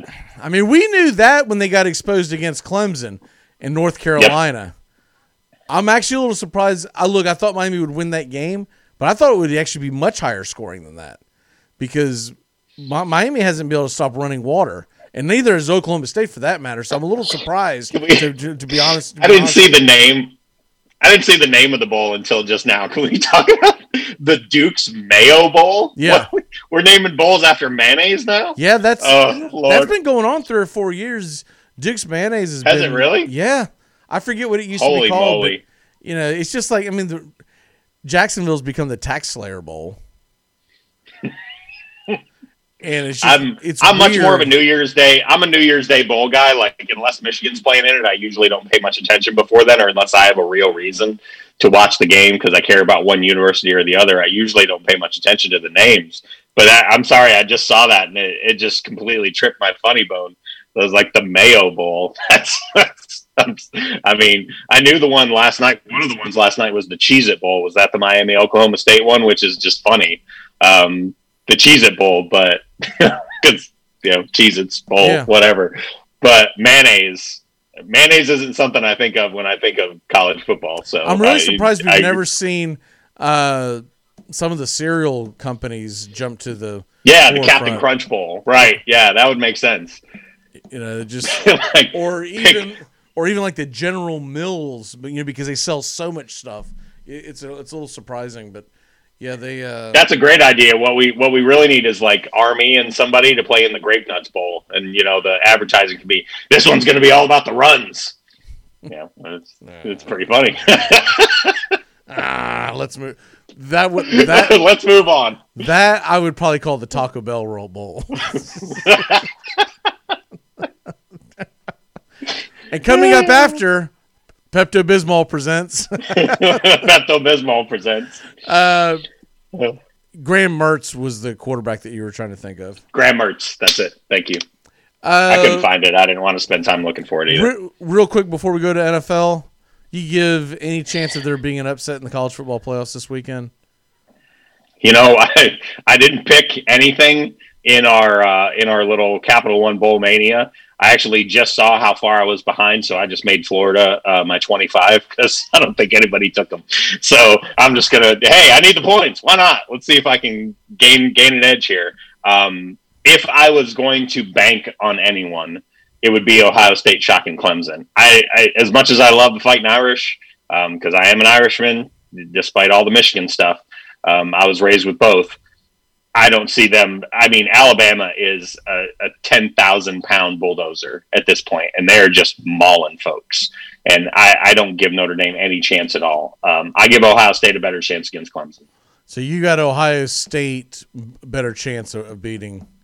I'm actually going to lean the other way, only because Notre Dame's a physical team, And Notre Dame, now granted, everything's got to go their way. Okay. Yeah. They can't go out there and turn the ball over 3 or 4 times and go, oh, we get back in this Nope. game. No, you will not, sir. They turn the ball over once it's over. Possibly, unless Alabama just does un-Alabama type things like if Alabama turns the ball over 4 or 5 times. But Notre Dame has a lot of NFL talent. People haven't watched them this year. They've got 4 or 5 players on the team that I say not only will start but will be stars on Sunday. So that's why but their depth is going to get to them. I don't believe in Justin Fields. And I know we got a close game last year, but you just gave Dabo Swinney an entire year to watch tape, to get ready for this idiot again. And they have made too big of a deal, Sean, out of the fact that he didn't have Ohio State in his top 10 in his coaches' rankings. They made this huge deal that Dabo Swinney did not put in the final rankings, that he had Ohio State ranked number 11. They've made too big of a deal out of that. They've asked him about it, and he gave his reasonings. And I'm telling you, if he gets a chance, he's going to jam that hammer down, man. He's going to rub your nose all in that. And Dabo is a lot of things, but forgiving he's not. And he is the type. He's a very small person in a lot of ways. And he carries grudges. He carries grudges, and that's going to be something that I think Ohio State's going to rue. Who's the better NFL quarterback in 5 years, Justin Fields or Dwayne Haskins? I'm getting such a kick out of this Haskins stuff, man. You just have no idea. I haven't been this entertained by an Ohio State quarterback since Terrell Pryor. I never thought I'd reach this high ever again. But brace yourself. I almost want to do that Game of Thrones meme. Brace yourself, because the combines are coming, and you're going to get the talking schmucks by ESPN and whatnot that are going to get there and tell you how great Justin Fields is, and he's a legit. Mel Kiper Jr.'s going to tell you how he's can't miss prospect. Saying the same thing about Dwayne Haskins. Said the same thing about Cardell Jones. Said the same thing about Jamarcus Russell. Said the same thing about Jeff George. I mean, you watch certain players. It's a long list. And out of all of those, Justin Fields throws the worst. He aims the ball. I've seen it too much. I'm like, my God, it's almost like he's like. He's got a long delivery too. He's got a very long delivery. Have you ever seen someone who's never played darts before throw their first dartboard? That's what he looks like on every pass. He's like, if I just lean into it, that hit the wall. That didn't hit the thing. Yeah, we know. It actually stuck into the floor. He actually didn't hit the wall. It's just he's the other quarterbacks. You see them, they rock it and they throw it. They rock it and throw it. They may not be 1,000% accurate, but it feels like he's trying to think it out. He's a running quarterback, and he's a good college quarterback, but that's where it ends. As far as it goes. All right, well, let's switch gears over into the NFL. There's a lot of good college games on this weekend, by the way. Real quick, I'll run them over for y'all. Georgia, Cincinnati, Auburn, Northwestern, A&M, North Carolina, Ole Miss, Indiana. That should be a fun one. Oregon, Iowa State. Mm-hmm. So we've got a lot of good college football, but, man, we never have enough time on this show to talk about what we want and need to talk about. Let's go ahead and get into the NFL, the playoff scenarios. What's the first game that jumps out at you as far as, with all the scenarios that are going on, what game are you dialed in first on? So, obviously, the number one game that'll be on in my household will be taking place at the same time, right? You've got the Tennessee Titans versus the Houston Texans. That game is I think, being very, very overlooked by a lot of people. I haven't heard enough chatter about it because if Houston wasn't being run by an interim coach who's kind of a dunce and has been around the league for a long time, they had a pretty good chance at winning that game in Nashville the last time they played, right? And let the Titans back into the game late. Titans eventually win in overtime. Deshaun Watson is, one of the at least 7 best quarterbacks we have in the league. I don't know, how anybody feels about his weapons, But that's a game the Titans can easily lose. And Indianapolis is hosting Jacksonville. Jacksonville, as we previously discussed for multiple weeks now, is literally playing for nothing. They have locked up everything they care about. I'm sure they're going to trot out Mike Glennon and their B team again, just like they did last week. And Indianapolis should roll over them. If they don't deserve to be in the playoffs. That's the number one scenario as far as I'm concerned. The Ravens, Cincinnati pulled a great upset against Pittsburgh. That was basically their Super Bowl. Showed a lot of fight last week and beating the Texans, but they're not on the Ravens level. That Browns-Steelers game I'm sure that's the national game at noon. So there's a lot of scenarios. I think the most likely outcome is probably that the Miami Dolphins, end up missing the playoffs, which sucks. I don't want to see that because I really like this Dolphins team, but they seem the most likely to lose and things seem the most likely to fall out of their favor. If everybody else wins, they would have to beat the Buffalo Bills, who maybe don't have a lot to play for, but I think they want that 2 seed. I think they want to hold on to that 2 seed. By the way, I'm going to tease this real quick. Our turn back time and birthdays. Dude, something was in the water exactly 9 months ago today in a lot of years. Because normally I'm hunting for people. There's some all-timers born on this day, so we'll do that in a minute. I'm like, man, he was born. He was born then too. What the hell? And we're talking about decades apart. It's like wasn't just in one area of the country or something. It's just insane. So I think the Texans have a better chance of winning that game had Watts not shot his mouth off, and that went viral yesterday. Him shooting his mouth off, and you didn't see what he did? No, I didn't. I was working most of the day. He did this. Well, I was too, but you know how I do. I got 3 monitors, and I'm reading everything while I'm getting yelled at by my boss. Are you paying attention? Oh yeah, I'm on it. I get super on it. What are we talking about? If you could just repeat that last sentence because I didn't hear it. You try to piece together what the hell the context of that was. That could have, I think, a reverse effect. He just did a big rah-rah speech, and if we're 4-11, and if you're not ready to play, what are you doing here? And rah-rah-rah, and he did it. And, I thought you meant Deshaun Watson. You mean J.J. Watt's speech. I saw J.J. Watt's speech. Yeah, J.J. Watts. Okay, sorry. I misunderstood you. And I'm sure everyone in the locker room is like, would you shut up? Like, you're the reason why we suck anyways, because we're stuck with your contract. You're a shadow of your former self, and you're right. Going, let's go get out there and get him. Giving a big Rudy speech to professional athletes. And I don't think that it's out of the realm of possibility that Houston wins that game. But nope. I think Tennessee is going to, first of all, they're going to be licking their wounds a little bit. National television embarrassment against the Packers. Embarrassment. They look like that they had never played in snow, and it took until the third quarter to actually look like a football team. By that time, it was too late for people that missed that game. I still think Tennessee's a pretty darn good football team. They just was shell-shocked out there in the snow. Which shocked me. I'm like, it snows in Tennessee. This is not something out of the realm of possibility. But I'm sure you talked about it on Monday. I think Green Bay is Green Bay could easily win the NFC. They could walk through the NFC, in my opinion. They look so dialed in right now. Especially because Rodgers, if they win this Sunday, they're going to get the nod, get the home field, right? Yeah. So it's gonna be so hard to beat them in.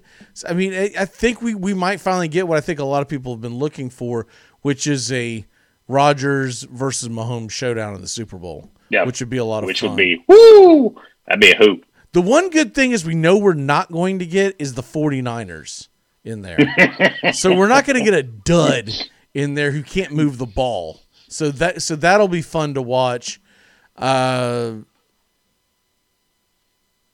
You mean you're not cheering for a Mitchell Trubisky versus Josh Allen Super Bowl? No Chicago Buffalo for you.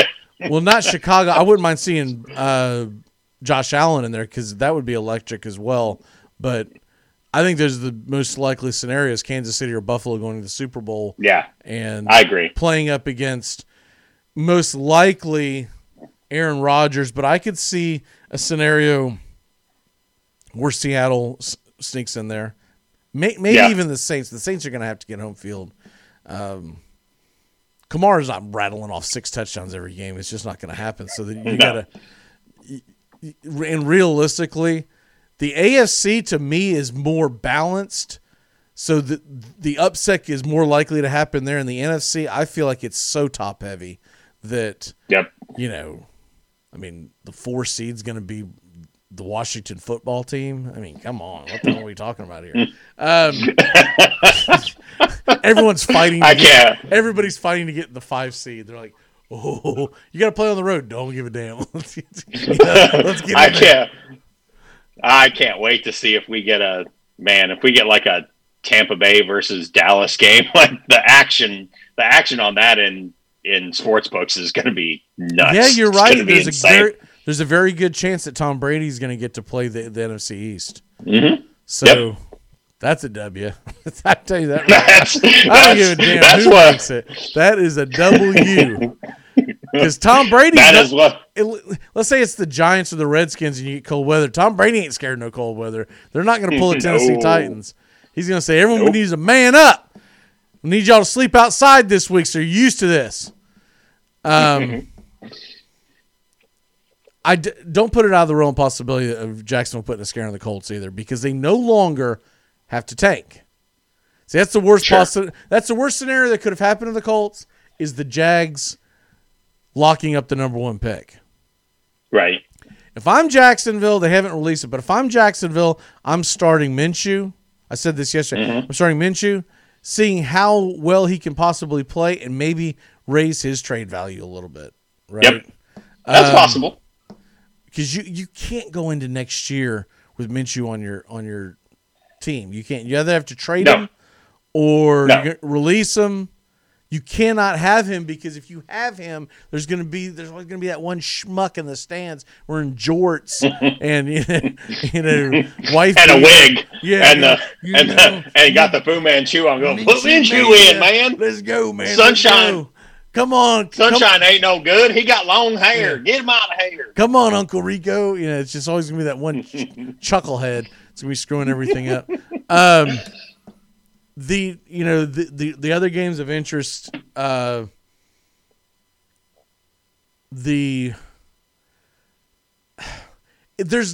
though there's a lot of question marks on who's going to play, there's not a lot of great matchups this week. Right. So the one that has me circled the most is the Cardinals-Rams.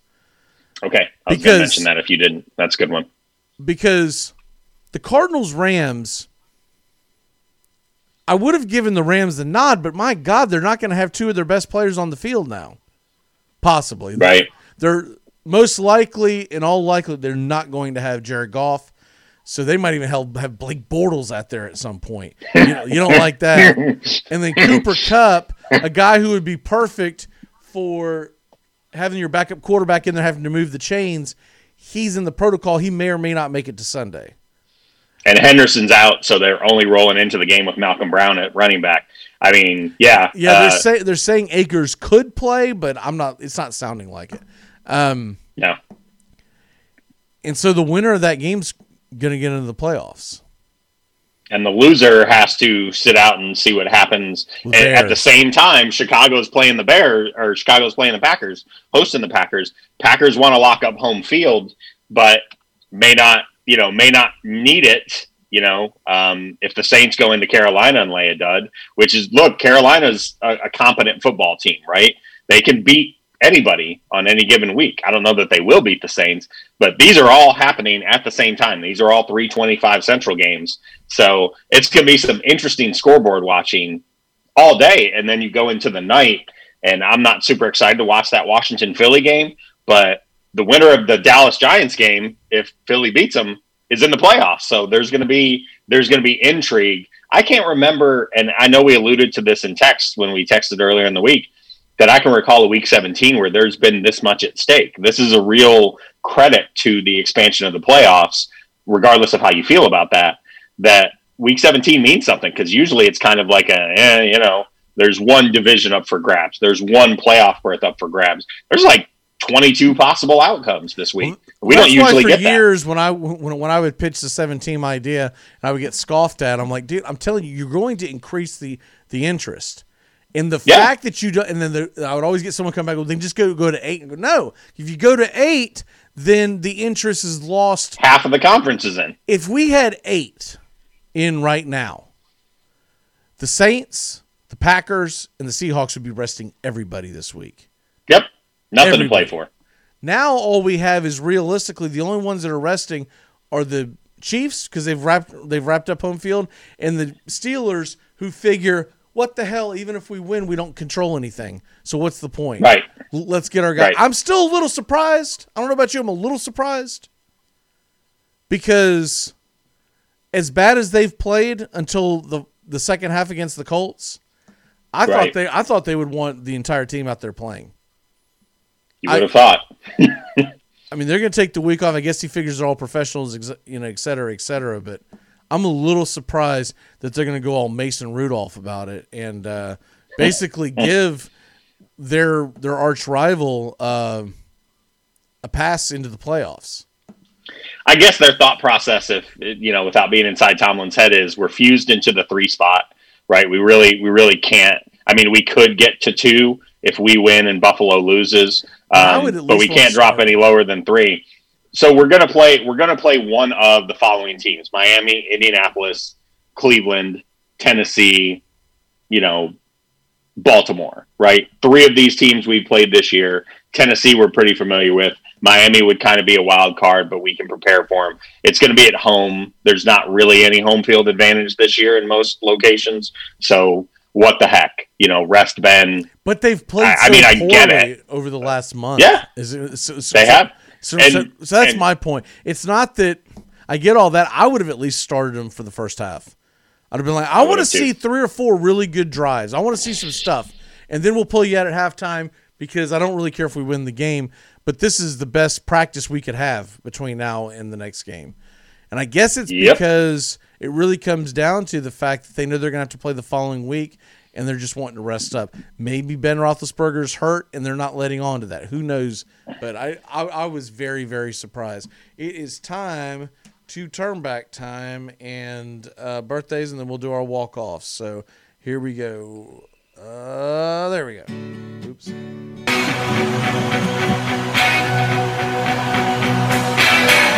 If I could turn back time, if I could find a way, I'd take back those on this date in 1973, probably 47 years ago, the Miami Dolphins beat the Oakland Raiders 27-10 in the AFC Championship game, beating John Madden and his Oakland Raiders.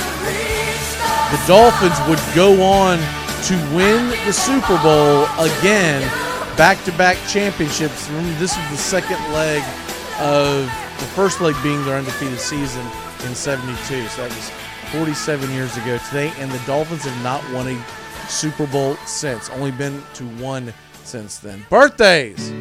This is the one you're going to go, what? Say what? It's your birthday today. Okay. What does that mean? Happy 85th birthday to Mr. Sandy Koufax.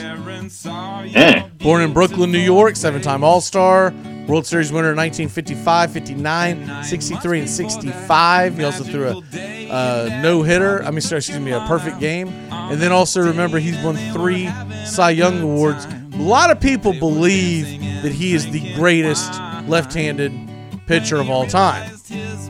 Also born on this day, in 1975, Mr. Eldrick Tiger Woods. A lot of people believe he is the greatest golfer of all time. And then, just 9 years later, happy 36th birthday to Mr. LeBron James. Whoa. Who some people try to argue that he's the greatest basketball player of all time. I'm not going to get into that today. But those are 3 significant names in the world of sports that We're all born on this day.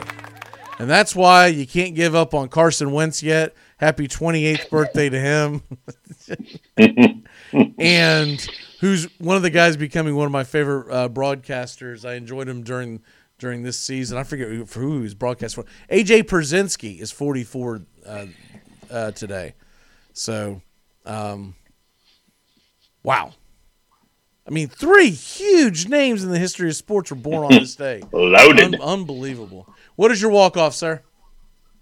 My walk-off is 2 weeks from today, the return of the National Hockey League with a triple header. We will talk more about that in the coming weeks.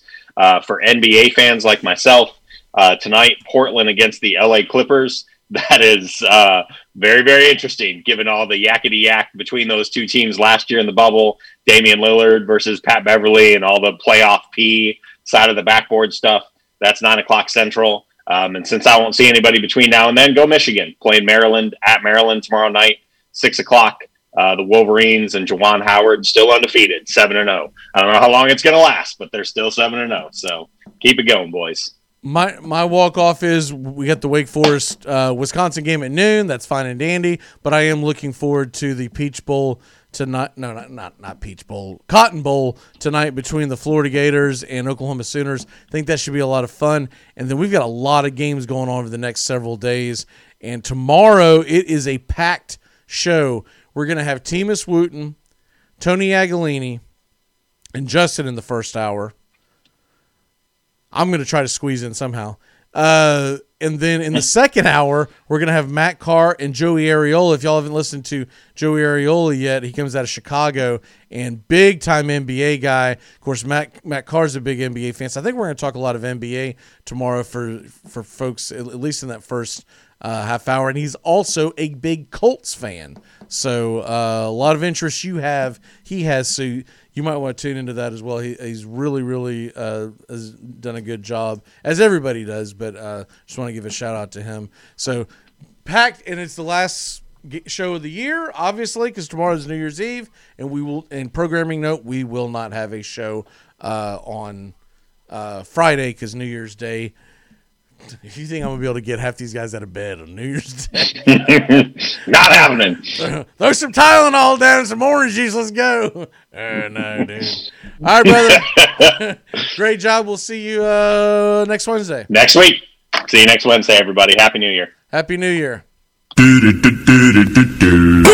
sweetheart. Well, it's time to go. We're back tomorrow with another show. Well, unless we're fired, we'll talk to you then. Goodbye, sweetheart. Goodbye. Goodbye. Guys and gals, it's time to go. We'll see you on the next show. Same bat time, same bat channel. Thanks for listening to Armchair Quarterback Radio, your first choice for sports talk here on the First Coast.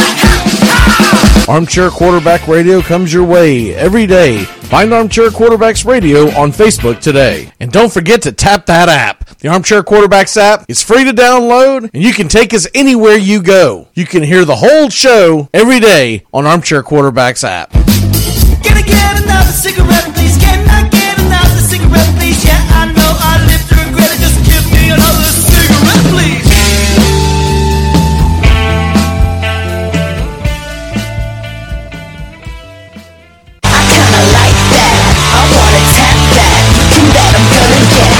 If you haven't downloaded it yet, the Armchair Quarterbacks app is the best app you can tap today. Google Android, Apple iPhone. That's right, download it, tap that app today. You can take the Armchair Quarterbacks app anywhere. Free to download, free to use, and important to have. Download it today. Tap that Armchair Quarterbacks app. The best in Southeast sports talk. Listen live or catch the replay. I kinda like that. I wanna tap that. You can bet I'm gonna get